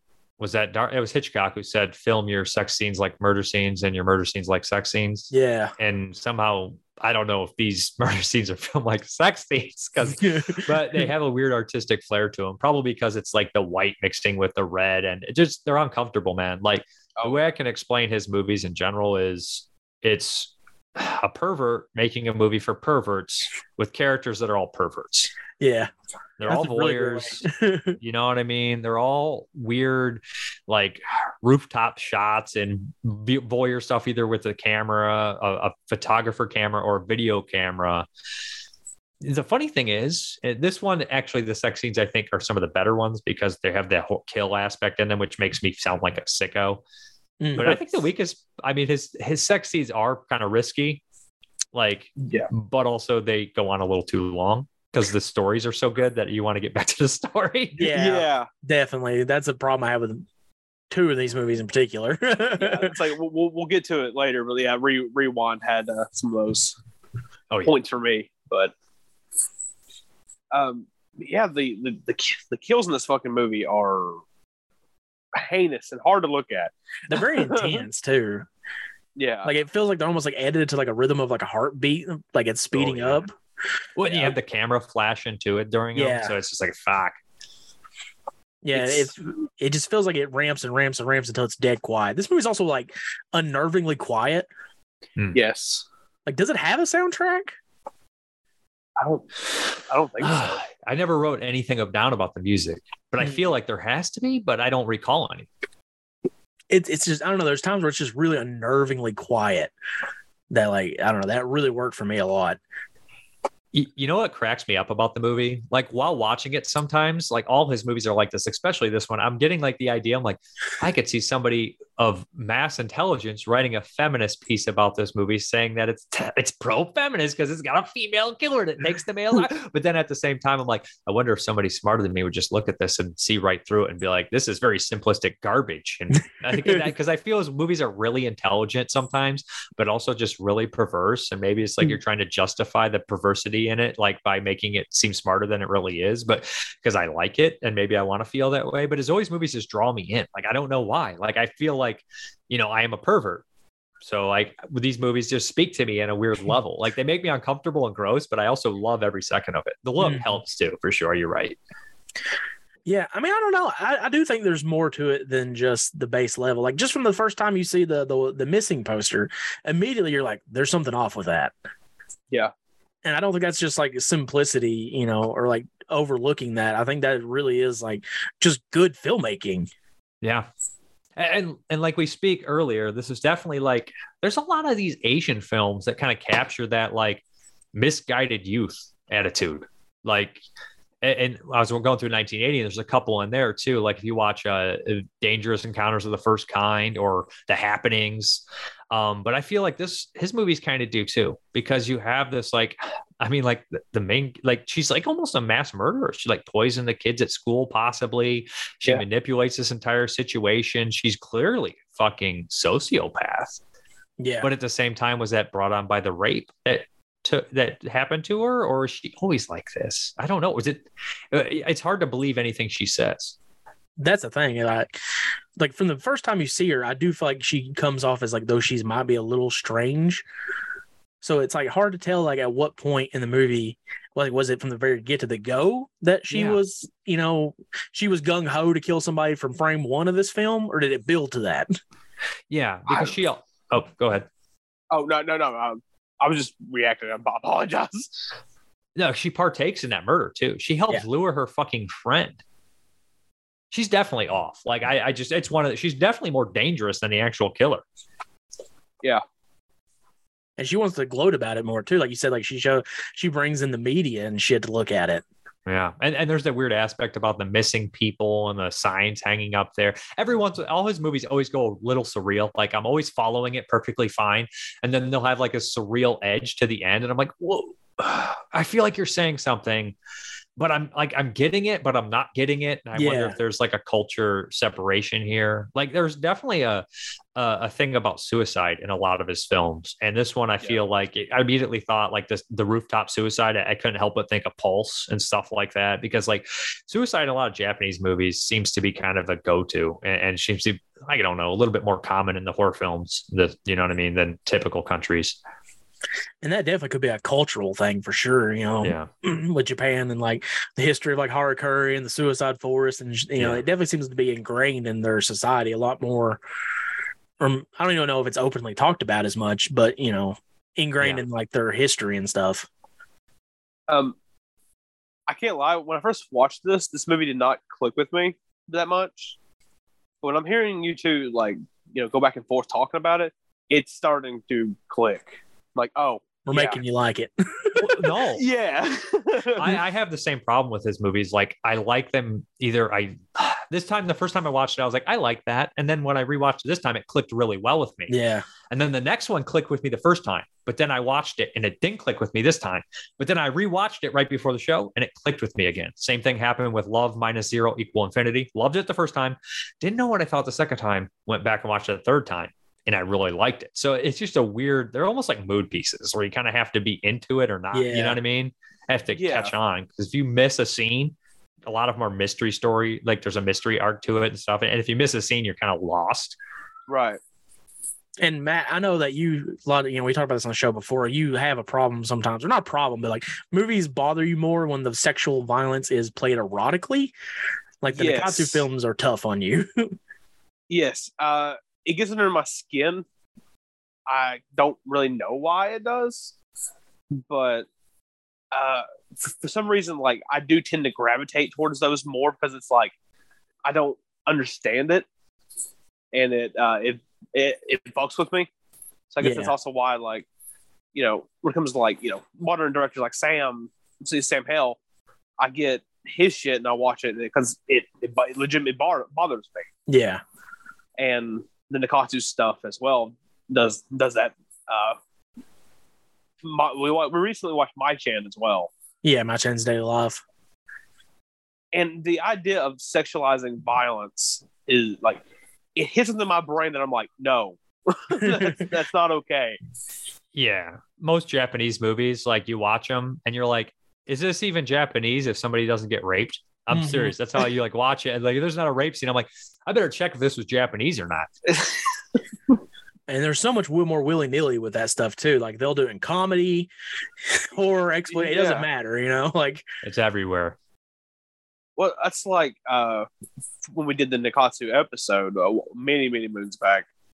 I fucking hated Aeroschool, and I think that's because of like blending in the comedy with the more rapey stuff. I was like, I don't get this. This is not funny to me. So yeah. I mean, comedy is very subjective. What can I say? Definitely, but I mean, you telling me that you don't find the Rape Man movies funny? Yeah, man. I have not seen them yet. Justice through rape. Justice through rape. That's such a fucking insane concept. Dude, it's ridiculous. They're ridiculous movies. I've only seen the first one, but I did actually like it. They're not as bad as you would think, though. They're not as graphic as you would think. But the idea of a superhero raping people to prove it is just pretty awful. Yeah. Yeah. You wouldn't get that in the Marvel fucking expanded universe. It might be more interesting if you did, though. Yeah. Like the Forgotten Marvel Hero, they're like, we don't talk about him. We don't talk about Ray-Ban. We don't talk about Pepe Le Pew anymore. Another aspect of the movie that I really liked is the fact he tells her that they're at the bottom of the ocean. Yeah. Like that was another thing. Is like, I don't know, maybe what you were speaking on, Dave, about like looking more into his stuff than maybe it is. I don't know. Everything about this movie, like there's always points where I'm like, this has to mean something, right? Like I do feel like he is making statements, about youth and culture and like just the art and also the missing people and shit like that. I feel like he is, because some people I guess are invisible. It's a weird movie and it leaves you uncomfortable. It's just bizarre. The murders are filmed very unpleasantly, which is kind of a plus because you probably should film them unpleasantly. This one is an adult movie, but like, I don't know who's jerking off to this. Yeah, I don't know. I'm sure someone is. I'm sure someone is. Hey, it is what it is. Yeah. And I guess that's what bothers me the most about movies like these. It's like someone is using this as masturbation material. And that fucks with my brain so much that I'm like, no. But do you think, that doesn't necessarily mean the person who's using this as masturbation material is going to go out and rape somebody? You know what I mean? Oh, yeah. They're probably getting it out of their system. I don't know. Question mark. It depends on the person, I guess. And again, for some people, it's just a fantasy. There is a really cool thing in here, too, when he goes to like rape her, right? And he finds the dildo. And that basically saves her life. Yeah. Because he's like, oh, you're like me. You know what I mean? And it just like connects that weird thing, you know what I mean? Like somebody who's like a crazy person, a serial killer. There's always something. Sometimes they'll let somebody go, sometimes they won't, but he finds that dildo on her and then it just kind of changes the things. Yeah. And like at that moment too, it almost like switches like the power struggle. Yeah. Yeah. All of a sudden she's like in charge now. Mm-hmm. And he's like almost helpless in a way at times. Like he feels like he's doing this, but on her behalf. Yeah, for sure. I'd say there's not a single character in this movie that's a good person. Like even her friend, is weird. Yeah. Like, are they friends? That's another thing too. It's like, are they really friends? Not really. I mean, she had no problems with just having her being raped and killed. She also poured hot ass milk on her. Oh yeah, she did do that. I completely forgot about that fucking scene. There's no parental figures in this film at all. The only adult is the killer. Yeah. It's like nobody's around. Like I said, her father, the mother calls, right? The apartment and tries to talk to him. Mm-hmm. Like I really feel like there is something there possibly with her father. Because why would she say that? I didn't give my virginity up to my father. Yeah. There's got to be a reason for that. Yeah. And then the father's gone, and also she's looking for that guy, and there's no way that guy. She said he was a teacher. They never say his last name, right? I can't remember. There might be somewhere in there, but it brought it up too. And the pesticide murders too is something else. Yeah, they suggest that she possibly poisoned him. That she did it herself. It leaves a lot to interpretation. It does. Yeah. And it's like, it's so much better than a movie named Lolita Vibrator Torture Has the Right to Be, really. Yeah, indeed. Because it's really fucking good. I don't know. Again, it was kind of easy at first to like judge the movie based on the title. I was like, oh, this is just going to be like, just rapey fodder or whatever. And then you watch it and you're like, there's more to this than just that. Which there is still that whole, these scenes the rapes, sex scenes, whatever, go on for a while, but it feels like there's something underneath all that. There's a borderline like paranormal aspect of the film. It feels like at times. Yeah, it's almost like a, when they met, their, face were sealed type thing. Mm-hmm. Well, to go back to the missing photo too, it's almost that photo almost has like an uncanny valley feel to it. Yeah. And at the end, she's missing, right? Yeah. Mm-hmm. And then the whole, without spoiling too much, but what happens at the end, it's like it drifts definitely into surrealism, like you said. Yeah. You're kind of like, hold on, Yeah. Is this what I think it is, or is it not what I think it is? You know, something. Yeah. And also another thing I kind of like about Sato's movies is he's not afraid to get uncomfortable. Like, because a lot of people that watch this would be somebody renting this to jerk off to would be like, what? When like she starts putting the dildo on the guy. Yeah. Like people would be not for that if there was just jerk off material. And he actually has a bunch of gay pinky movies. I guess I don't technically if they're pinky, are they independent? They'd be pinky, right? Pinky violence. So I'm not sure how all that works, but he has a whole slew of gay ones, which isn't very common, like Muscle and Bondage Ecstasy and Hunter's Sense of. So I can't remember that one. That one's good. Oh, Hunter's Sense of Touch. Yeah, that one's good. That one's really good. It's like a homosexual police officer and other things. Like, so I mean, he has like three kind of types of movies. He has like detective stories. He has the voyeur story, and then he'll have like the scientific experiment. Sometimes they're all the same movie. Sometimes they mix a couple of the, you know what I mean, like that. But they all seem to have the same themes and everything. Like half his movies have the rooftop scene where somebody's on the roof. I think the rooftops are a much bigger deal in Japan because the buildings are so tall. You know, in America, you just wouldn't be. I mean, in the suburbs, we're not just standing out on a roofs like, "Hey, buddy, how's it going?" There's all pointed ass roofs trying to walk. Unless it's The Room. Yeah, but that's in a big city. I've never seen The Room. I just know that one scene, but yeah, I don't want to watch The Room. Yeah, I mean, it's not my thing. I don't think. Yeah, fair enough. Yeah, I don't know. Lolita Vibrator Torture. There's so much more to it. I don't know. I feel like I need to watch this movie more times, but then I feel weird for watching it more times. Yeah. I proudly put it on Letterboxd the second time. Yeah, did you? I don't give a shit. Yeah, I like it. I think it's pretty good. I liked it more the second time around than the first time. I did too, actually. Like watching this time, I don't know. I feel like I picked up on a lot more stuff than I did the first time. Where the first time I was like, "Oh, that was a cool little Japanese exploitation film," and the second time I'm like, "No, there's more to this. There's all kinds of weird shit in this that I need explained." Yeah. Also, what's up with the fucking shower? Not shower cream. What the fuck is that? The shaving cream. Yeah, what is that about? Like when he's dressing her up.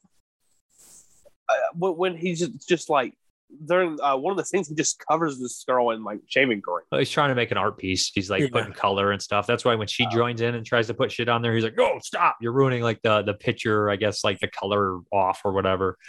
Oh, okay. Yeah, he's a weirdo. Yeah, I feel like I gotta rewatch this fucking. He's kind of a cool weirdo when he's wearing the sunglasses and stuff. A bunch of sunglasses in his movies, like in Love Minus Zero Equal Infinity. Like everybody's wearing sunglasses. Sunglasses are cool, man. What is this, a fucking Marlboro commercial or something? Marlboro commercial. Yeah. Anything else y'all want to say on Lolita Vibrator Torture? I've got to rewatch this now because hearing you two talk about it, I'm like, fuck, I've definitely missed out on a lot of shit that I should have picked up on.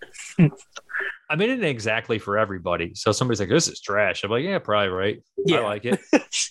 Yeah, I can completely understand someone hating this movie, but you know. Yeah, I mean, he's funny as fuck. It's kind of an auteur because all his movies have a style, and they're kind of like a take on a more popular big movie, but just perverted even more so. And they're all short, which I love. He never really breaks like an hour and a half ever. Me too. Ever. Yeah. Like I think the longest of these is like 70 minutes. I was like, "Oh, beautiful." Yeah, it's like 70. It's what 67? No, it's 76 minutes or something shit like that. Yeah, it's beautiful. Thank you. The total runtime for all three is like 3 hours and like 30 minutes. That's so crazy. Makes life so much better. Yeah, you don't need a 45-minute sequence of just fucking a guy looking at himself in the mirror and cutting a head off a chicken or something. Yeah. What movie is that? I don't know. Sounds like something Marion Dora would probably do, right? Yeah, you're probably right. He definitely had a short film where he just filmed like a morgue. It's like fucking 30 something minutes. Sweet. It's like, Cool, oh, bro. Yeah. It's art, don't you understand? No, I don't understand Marion. No, I don't. Just like you didn't get Lolita Vibrator Torture. You just don't get it. Yeah, it's not for you, man. There's a reason he impaled that pig. Come on now. Oh God. I don't watch those movies. I don't know. I'll have to check out the one with David Hess, the Angel one. Angel's Melancholy. Yeah. It's long, man. That's why I kind of avoided it. Yeah. And it's not, honestly, it's more boring than it is anything. Really? Yeah. Hang on. How long is this fucking thing? What do you got it right by your bed? You hate it so much? You're sitting there. You're like, good night, Ma. Good night, Dad. Good night, Angel Sky. Talking to her. Good night, Dora. Good night, Dora. Good night, Dora. I do own it, but He had it on the ready. 164 minutes. Give it a little kiss. It's 164 fucking minutes. Okay. Jesus Christ. Not about that life anymore. No. So next up. My mic coming through all right? Yeah, you sound great. Yeah. We have a 1988 Celluloid Nightmares, or also known as Rewind. To not confuse it with Musaini by Daisuke Yamanashi, which is also known as Celluloid Nightmares. I think someone commented on one of the announcement posts. I was like, Celluloid Nightmares, that's Musaini. I was like, no, it's a different one. Different one. It's a different perverted movie. Yeah. Yeah.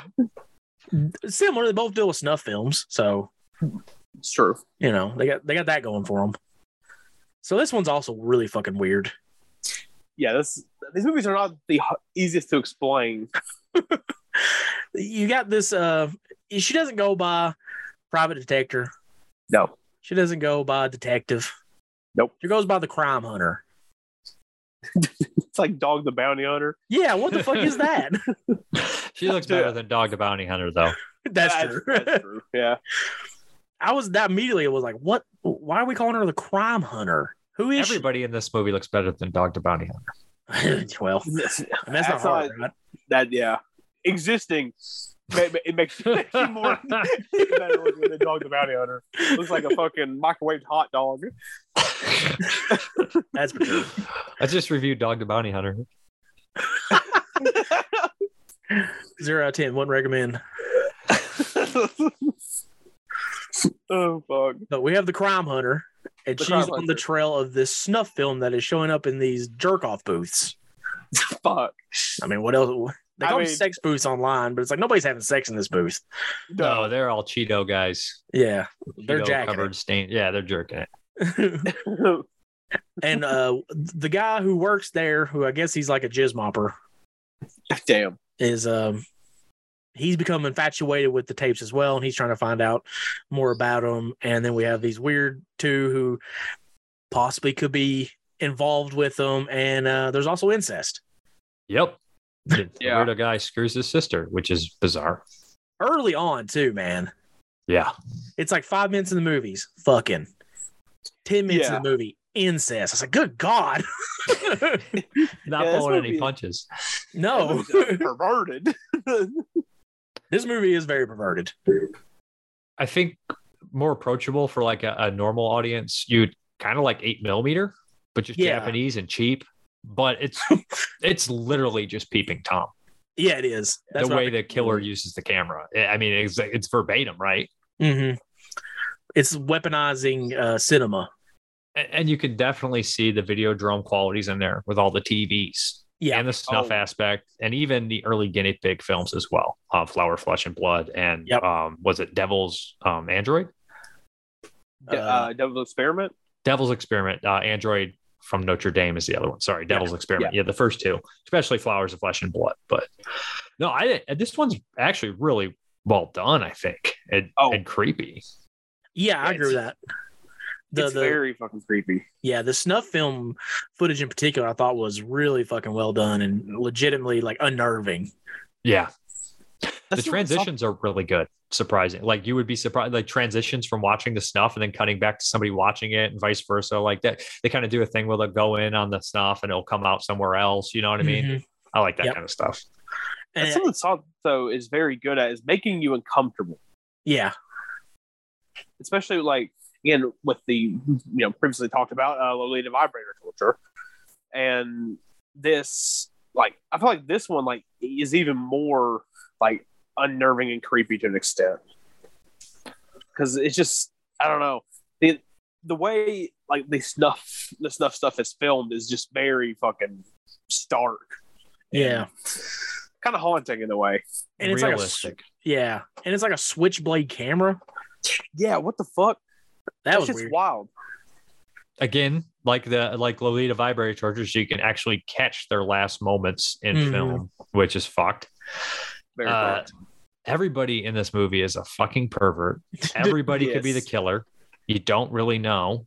Everybody's off again on the idea. They kind of point you in the direction that it's the guy who works in the shop who's the killer. You think he could be it. And I read a funny Letterboxd review that just says all cinephiles are perverts. And that's what the movie's saying. And like you watch it and they all are. Every single character in this movie is either a killer, a possible future killer, or becomes a killer. And they all become obsessed with the idea of making snuff. Like two of them can't even have sex without playing the snuff in the background, if you will. Two of the characters, and then some of the other characters are making it. So it's just such a fucking weird movie. Yeah, and surprisingly, if you pay attention, because I watched it the second time today, I fast forward through the sex scenes and just to watch the story because I was like, I don't need to see the sex. I watched this today already, so I watched it twice today. Fast forward through the sex scenes, and the flow is pretty simple. But with the sex scenes, it kind of just slows it down a little bit. Yeah, and I think that was my biggest problem with the film, where it's like it's such a short run time, and the sex scenes are fairly long, that I feel like either with shortening the sex scenes or lengthening the run time, more could have been done and more could have been fleshed out with the story. But I feel like the story that's already there is fucking crazy good though, the story, but See, I don't know, with like Matt and Lolita, this one didn't click for me. Like I still gave it a fairly high rating and did like it, but I don't know, there was moments when I was like, I don't know, I just feel like it could have been more. Where did you miss a point in there? Did you like lose a story? Because like the first time I watched this today, I watched it before this, but I was disconnected. Like I lost part of the story where like I missed like why did this person went to this point A to point B? You ever have that in a mystery where you're like, wait, like especially giallos, you're like, why are they here now? Like in Deep Your Eyes, you're like, how'd they show up to this house? And you're like, well, don't you remember that realtor told them that this person? Oh, okay. You know, like sometimes, like it happened to me in this one. So I was like, wait, what? Why are they here now? Like I just missed something. So I was like, I don't know how I missed that, but I had to go back and just kind of watch it again. And it just connected. It just flowed a little bit better the second time today. And I like this one. This one's not my favorite of the three, but I think they go in order. I think it's least to most favorite, but I like them all relatively similarly. Yeah, that's about how I am with these as well. Yeah. I don't know. Like, it never felt, I don't know, maybe this is just me. It never felt like I feel like I always knew who was like responsible. Really? Yeah. Like as soon as this one character shows up, I was like, that's the guy. Mr. Spielberg? Yeah. Yeah, Mr. Spielberg. But I do love the aspect of like this like almost mythical short film he created with the girl eating the bug. And then like later on we see the crime hunter and she's eating and like her food gets maggots in it and shit. Yeah. That stuff I did love. When she was eating the food and then the bug showed up, I had fucking flashbacks. Squirm Fest. Dude. Ugh. Yeah, I had flashbacks. I was like, oh no. Eating her buttered spaghetti, I guess. I don't know what she was eating. Is that not what, like, again, I don't want to go on this too much, but in Squirm Fest, is that not what she's fucking eating too? Yeah. What the fuck? What is this spaghetti with bugs spaghetti? in it? Yeah, but it's just the noodles. It's like, what the fuck is bugs that? Probably go down easier in butter. Good point. Butter makes everything good. Mm-hmm. Just ask Marlon Brando. Oh, get the butter. All right. So, no, the one thing that I find funny is Sato always paints these worlds that every single person's a voyeur. There's weird technology. Technology's involved with absolutely everything. But it's funny in this world because we have the characters obsessed with the underground films, and he goes out and he has the camera himself. I think he takes it from his actual work, and he's walking around filming this girl walking down the street, right? And then she runs away from him because he like grabs it. And you're like, oh, is this guy the killer? Is he helping them? Whatever. She runs away only to run around the corner and to be attacked by another camera and killed on camera. So it's just like, how many perverts are running around this city at one given time making snuff films? It's fucking insane, right? It's Unless they were trying to frame him. It's almost like Miss 45 in a way, where it's like 2 rapes in one day. It's like, Jesus Christ, what's the chances? Just cancel New York. Dude, we're taking it off. It's done. It's done, man. Rope it off. Throw it in the trash. This is Como's fault. Remember, he's not a pervert. He's just Italian. Oh my His God. words. Brilliant. I heard His that words. shit, I was like, Best defense ever. Hey, checks out. I have said seen that Joe shit, D'Amato's wow. movies. It checks out. Joe D'Amato. Example A, Your Honor. Joe D'Amato. What's this? I give you Virgins of the Living Dead. I give you porno Holocaust.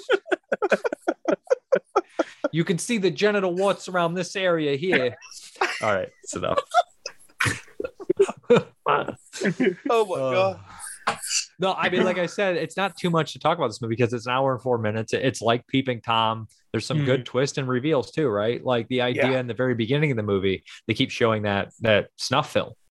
And the guy's obsessed with that one snuff film. Yep. And he's talking about, it's like, I love her, but she's dead. I know she's dead. And then that's the fucking crime hunter looking at herself when she walks in there because her face changed. That's the video of her. And they constantly snippets of that. So that's a really cool quality as well. He's in love with her. She's standing right next to him. Yeah. And I did like that a lot. They kind of let you get that when she drops all the photos on the ground. Like, like I didn't pick that up as much either. That moment after multiple viewings is much more impactful when she sees herself in the snuff film. And that is like one of the cooler things about Sato's films too. Is he definitely doesn't like just spill everything out for you. No. Like you do have to do your work when watching these movies because like you can take them on base level and they're just kind of fun. Well, maybe fun's not the right word, but entertaining, like sexual thrillers or whatever. But like I don't know, there always seems there is more to it because like then you got like the face transplant shit in this movie where it's like what the fuck, like. That's not just something that happens, is it? Like, you just imagine being caught into 2 snuff films. That lady was made in like 2 snuff films and survived 2. She's like the snuff queen. The snuff queen. And then she starts making her own snuff at the end. Yeah. Yeah. When the ending happened, I was like, "What the fuck?" And then I had to like rewind it back, which maybe that's the the key for the movie's name. Hey, maybe that is. You gotta rewind it to pay fucking like what happened? I gotta watch this 6 times. Hold on. Or maybe you just rewind it every time there's nudity. Well, she dabs down. And like the part where she's like almost gets hit by a car, but that scene is so weirdly done. Yeah. That I'm like, It is. what? Like again, I'm trying to read more into it. I'm like, what? Did it hit her? Is this all a dream now? The guy. She's like, you got a car. He's like, yeah. Do you drive? Did you drive to work?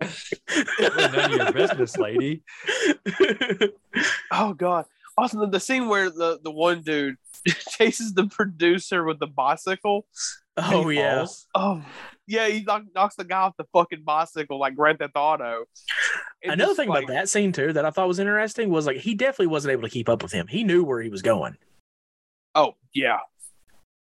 Like, so is that guy more involved than like he probably initially thought to a certain extent, but he didn't want to stop it because he would lose his jerk off material. Yep. Yeah. But he must have not known too much because he sent his sister there. Yeah, that's true. Which that was fucked up. It's weird. Like I don't know if like some producers like we got to have incest in this, and he's like, I'll figure it out. I just was not ready for the incest that early into the movie. No. You gotta work your way into that like visitor queue. Yeah, exactly. You're like, oh, okay. This is perfectly acceptable in this movie. We're not just like the first bit of dialogue is like, hey, you want to fuck me, brother? I'm like, whoa. He's like, whoa, hang on. Hold up. But pause. Hang on, let me get my pants off. Hold on. I wasn't ready. Wait, whoa. Let me finish this snuff film first, sister. Fucking snuff and incest in the first 5 minutes. And a murder. It's so fucked. That gross ass ham they find in the fridge. That's the stuff of fucking cellular nightmares right there. Mm-hmm. It did make me think of like the scene in New York Ripper where the dog finds the hand. That plays comedy though, because he's like, go get the butt. It comes back on a fucking hand. Oh my By god. the way, that voice I was doing, that's how that guy looks. That Italian guy, that's his lawyer. He like bends over and boys, oh, my back or something like that. It's so good. That movie's so trashy. It is. Exhibit number 2 for why he's not preferred. He's just Italian. New York Ripper. Might use Dario over that. Dario's more perverted than Lucio Fulci. That's for sure. Other than like Devil's Honey. Yeah. Know what's going on there. Yeah. Again, I have not seen Devil's Honey, but I heard about one scene in particular. I was like, huh. This is Lucio Fulci. Right? Yeah. Sax pussy, baby. Saxophone. This is probably what Fulci thought his crowning achievement was. Nothing I've ever made is better than this. I always wanted to be a jazz musician. It was my calling. This is my calling. Oh, God. Yeah, I don't know. Anything else you want to talk about with celluloid nightmares? I feel like I'm doing a half-assed job here. No, I think you're doing a great job. No, you're doing great. I feel like maybe the two of the movies we chose are, probably not the easiest to talk about, maybe. Not sure any of his are. I feel like we need like some really, really smart person on here. Ain't that weird though? Like, because at the end of the day, like, especially like the Nakatsu, it's a Nakatsu movie. It's porn. There's stuff in there though. Like, I feel like his movies are way smarter than they have any right to be, and that's kind of why I like them. And they all have themes and stuff, and then you can dissect them and compare them to other ones. It's very fun. It's like Lolita and Rewind in particular. It's like weaponizing film in a way. Yeah. Literally in Rewind. Mm-hmm. So I don't know. I feel like there's a message to, like, I feel like there's a method to his madness. No doubt. But I fucking really like this one. Yeah, I feel like you should have said more on this one, Matt, because this is the one you came in my room and I was half-assed asleep. And you were trying to tell me about it, and I was like, oh, no, what you're talking about. I'm just trying to figure out a way of talking about it without, like, just completely spoiling the whole fucking thing.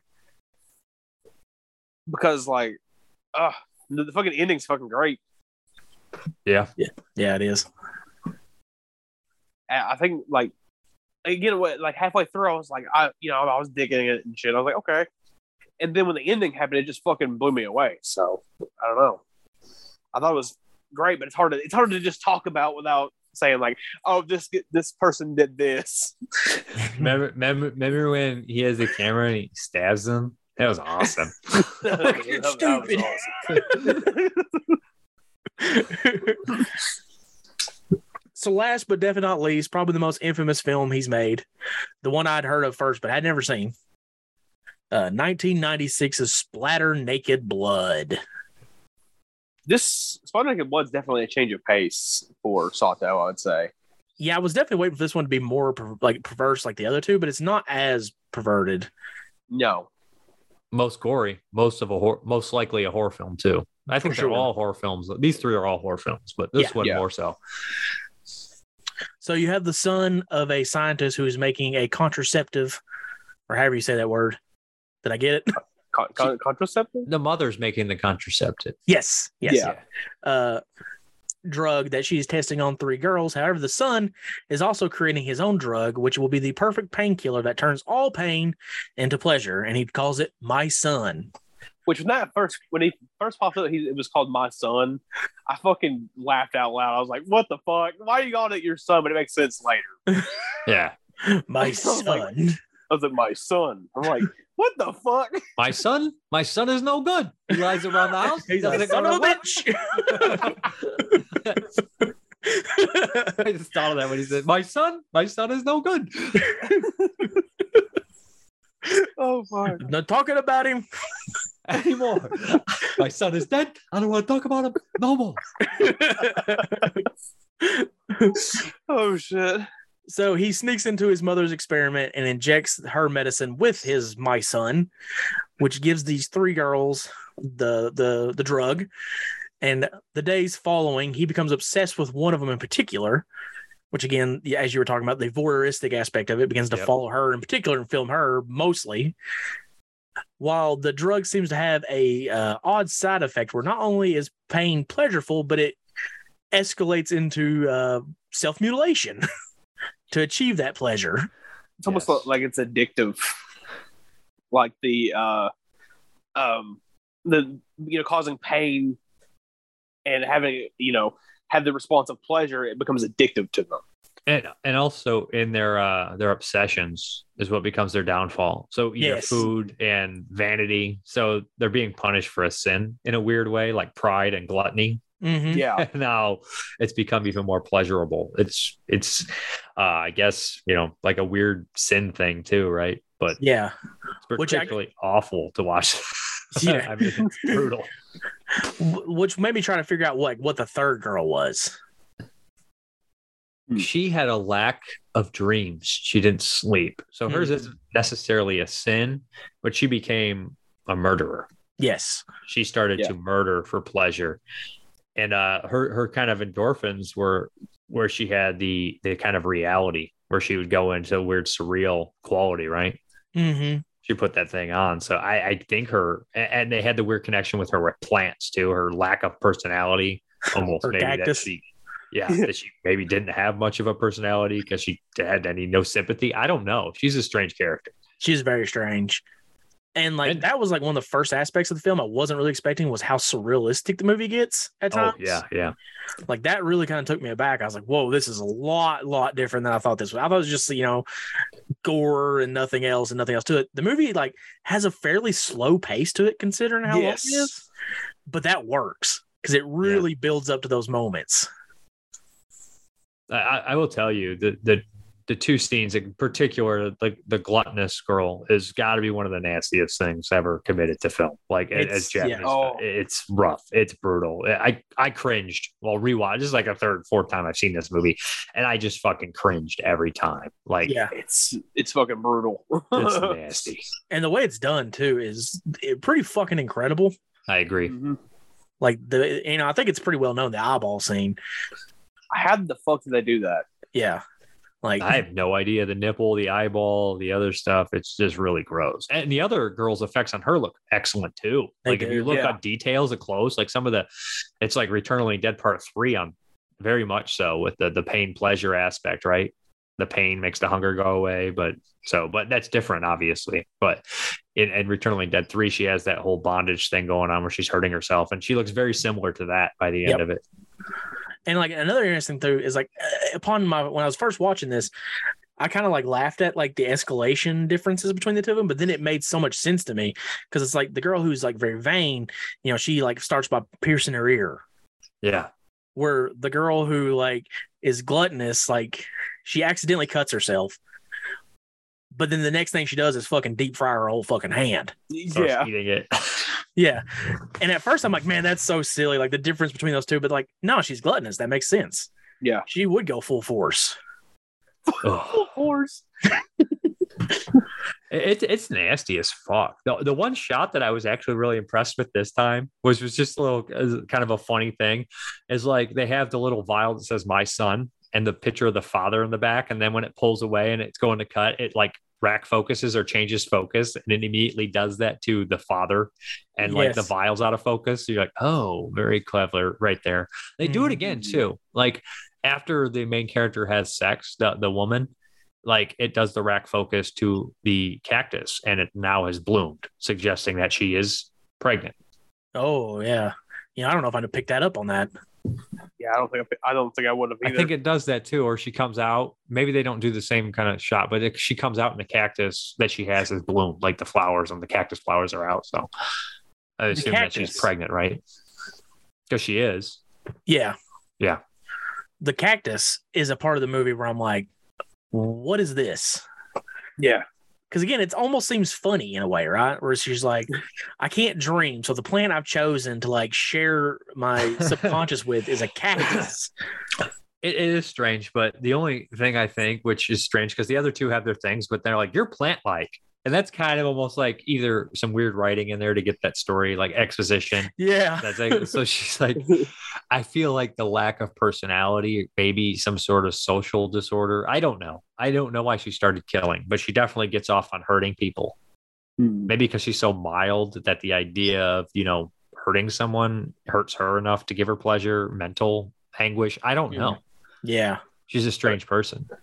And sorry, Matt. The vial of my son, for the other two, it gives them if I hurt myself, I get pleasure from it.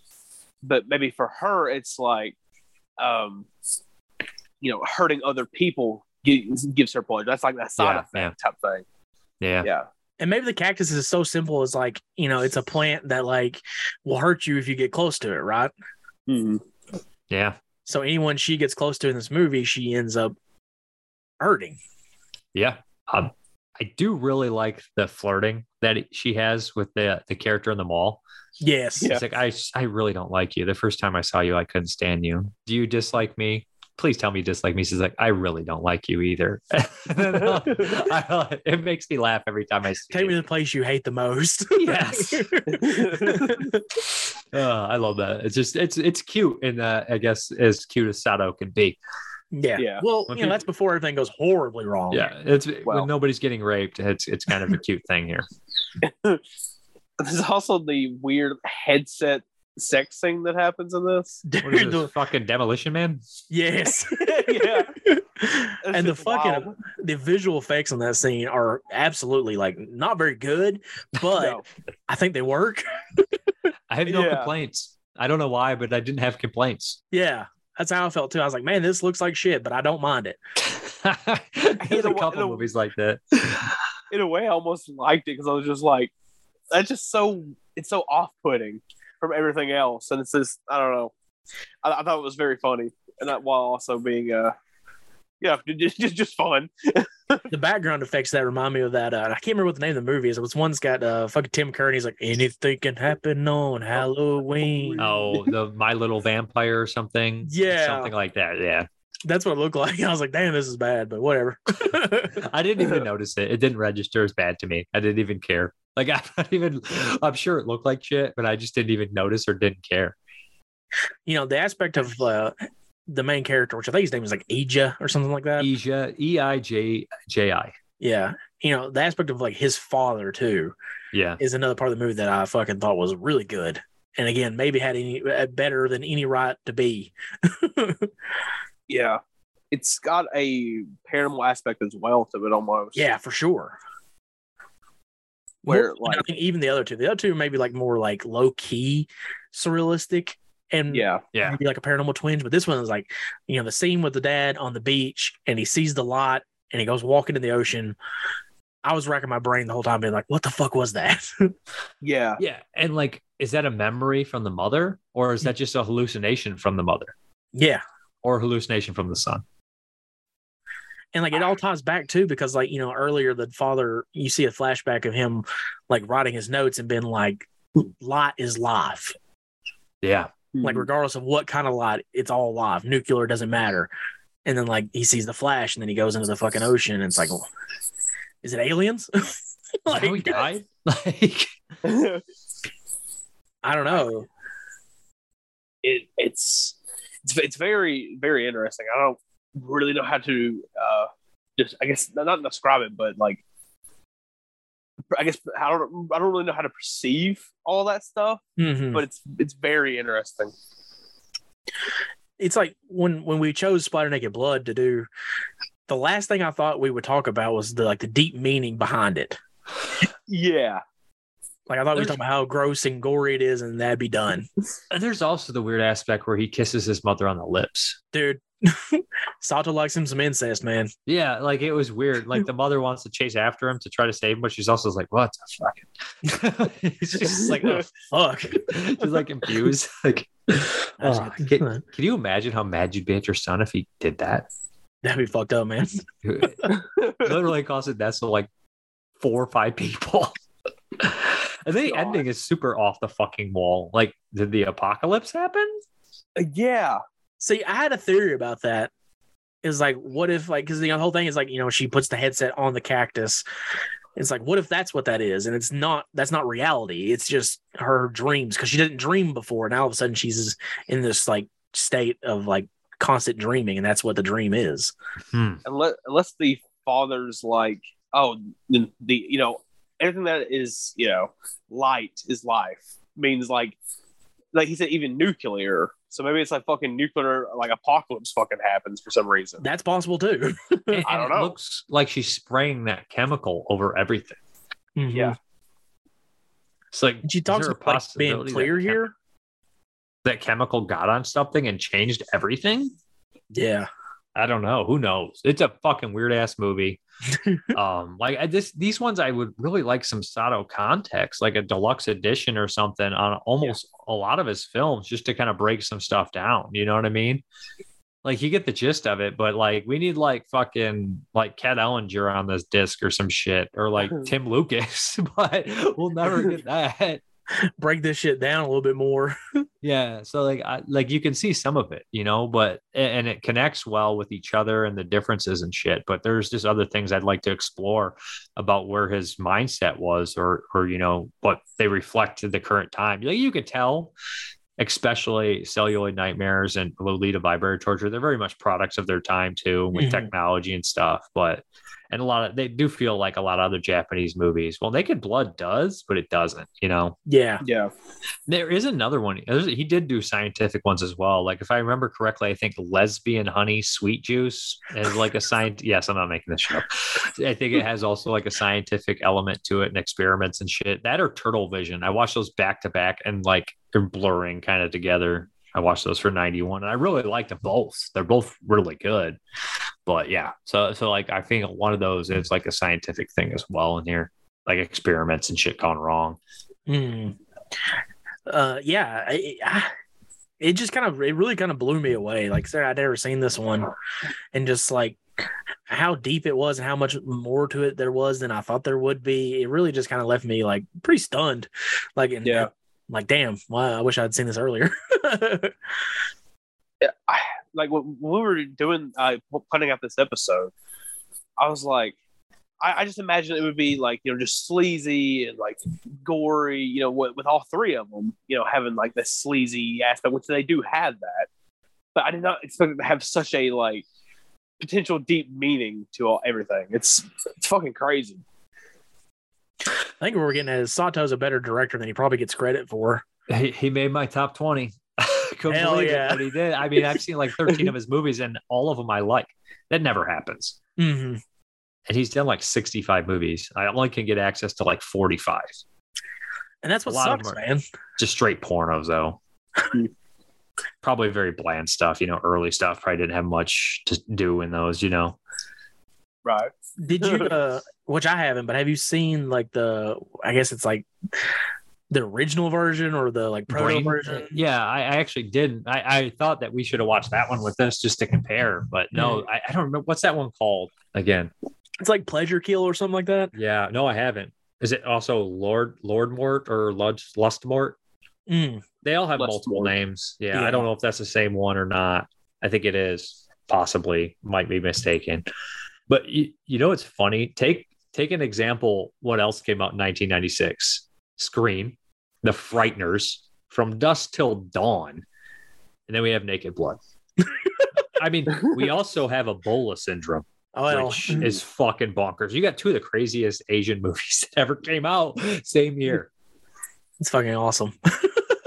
Ebola Syndrome's fucking insane. Yeah, these would both make my top 10 of that year, no doubt. Oh, easily. How could they not? Like, right? You'd be like, From Dusk Till Dawn, Ebola Syndrome. Naked Blood. That's my top 10. Nothing else. That's it. I'd put him over Scream. Which I know it's blasphemy, but me too. I don't hate Scream. It's obviously the classic movie, but I prefer those three over Scream. Easily, yeah. I like Scream too as well, but those are more my jam. And The Frighteners is probably more my jam. Yeah, for sure. But I need to rewatch Scream. It's been from ever since I've seen that. Me too. I'm not saying it's better. I'm just saying I like it better. Doesn't mean it's better. Right. Oddly enough, the thing I remember the most about Scream is the scene where Henry Winkler gets stabbed and he's like freaking out because he's getting stabbed and shit in the school. Spoiler. They're like, somebody killed the principal. Damn. I mostly remember the opening scene. Yeah. I just remember Henry Winkler being like, "What's that?" Like freaking out. He's getting stabbed and shit. Just reviewing Scream now. The movie 4, Scream. Yeah. No, what if Sato directed Scream? Just imagine the year. It's such a weird year, and when you look at everything as a whole. Mm-hmm. It is weird. Yeah. The 90s are a weird time in horror in general. Oh, definitely.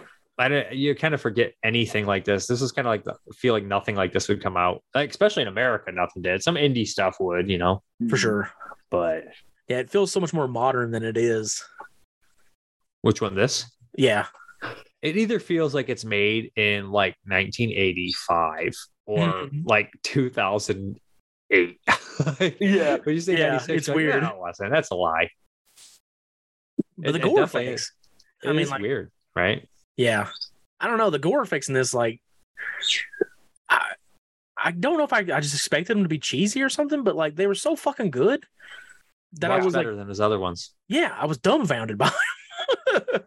Again, like I know it's like one of the more infamous scenes in like extreme, Japanese horror, but the eyeball, for the life of me, I cannot figure out how the fuck they did that. We should 'Cause- definitely make a meme that says who did it better and do this in Devil's Experiment. who wore it better? Who wore it better? I mean, we haven't even talked about the fact that someone literally eats their own pussy. Oh yeah, yeah, That does happen. That's fucking crazy, man. that is crazy. Eat your heart out, Dora. Yeah, Dora, you fucking You got dick cuck. eating, we got pussy eating. Just start bullying Mario and Dora. He just call him kills a us cuck? all. Yeah, I call him cuck. Our family just ends up dead. The fuck? He does have that aura about him where it's like maybe I shouldn't talk shit about Mario and Dora so Joke's much. on you, Dora. My family is already dead. Just- Fuck. Fuck. Oh my god, Yeah, anything else y'all want to say about Splatter Naked Blood? I love it. I love that's it too. fucking great. Yeah. Someone, please, special edition, put this shit out. I beg you. Please. Massacre Video for sure would put this out. Mhm. I know Lewis is a fan of it. We need it. He used to be, Yeah. at least. I know he used to be. Yeah, I guess I that's bet it you- for Aishi Sato. Yeah. You should part 2, you should do just all gay ones. Sure, I'm down. Yeah, I'm down. I don't care. I mean, they're like some of the murder ones and mystery stuff. I don't know. It would be weird. I would be interested though, seeing the previous one to Naked Blood. Yeah, See Pleasure. if it's Yeah, good. I think it's called Pleasure Kill. I could be way. Yeah, off. you could be right. It makes sense with the title, right? Mhm. Pleasure Kill. I feel like Spooky reviewed that on his YouTube channel. Yeah. So, or I'm just pulling that out of my ass and I don't know what I'm talking about, which is possible too. I don't know. You guys didn't do one Stone Cold thing with these movies? Oh my god. Oh, I literally- hell yeah. I literally thought you were going to be like, it's got that Boyer gimmick. It's got that vibrator gimmick. All right, I think when we have guests on, we try not to go too wrestling. It's got that eyeball eating. What? You get Matt going on Stone Cold, he'll never stop. That's Dude, I the love thing. Stone Cold. He's the best. Oh, Stone Cold. Okay, I gotta stop before I go too fucking crazy. Every time I do an impression of Stone Cold, I just do Will Sasso. Me doing a Will Sasso impression of Stone Cold. I always think about Stone Cold E.T. I don't know if you ever saw those videos. Yeah. He does a drive-through and shit. Can I get a cheeseburger? What? What? They're just like, what? So confused. I would just give him the fucking cheeseburger. I wouldn't even fucking acknowledge it. That'd be the best way to handle it. Just get your food and get out of this fucking Like, man, Get the look, fuck this is outta funny here. and everything. Oh my god. Bro, I'm trying to work. We're trying to make a I'm trying to living, make a- man. Fuck. I Fuck get out it. of here, E ET. Take your cheeseburger, leave. What the fuck's wrong with you? Stone Cold son.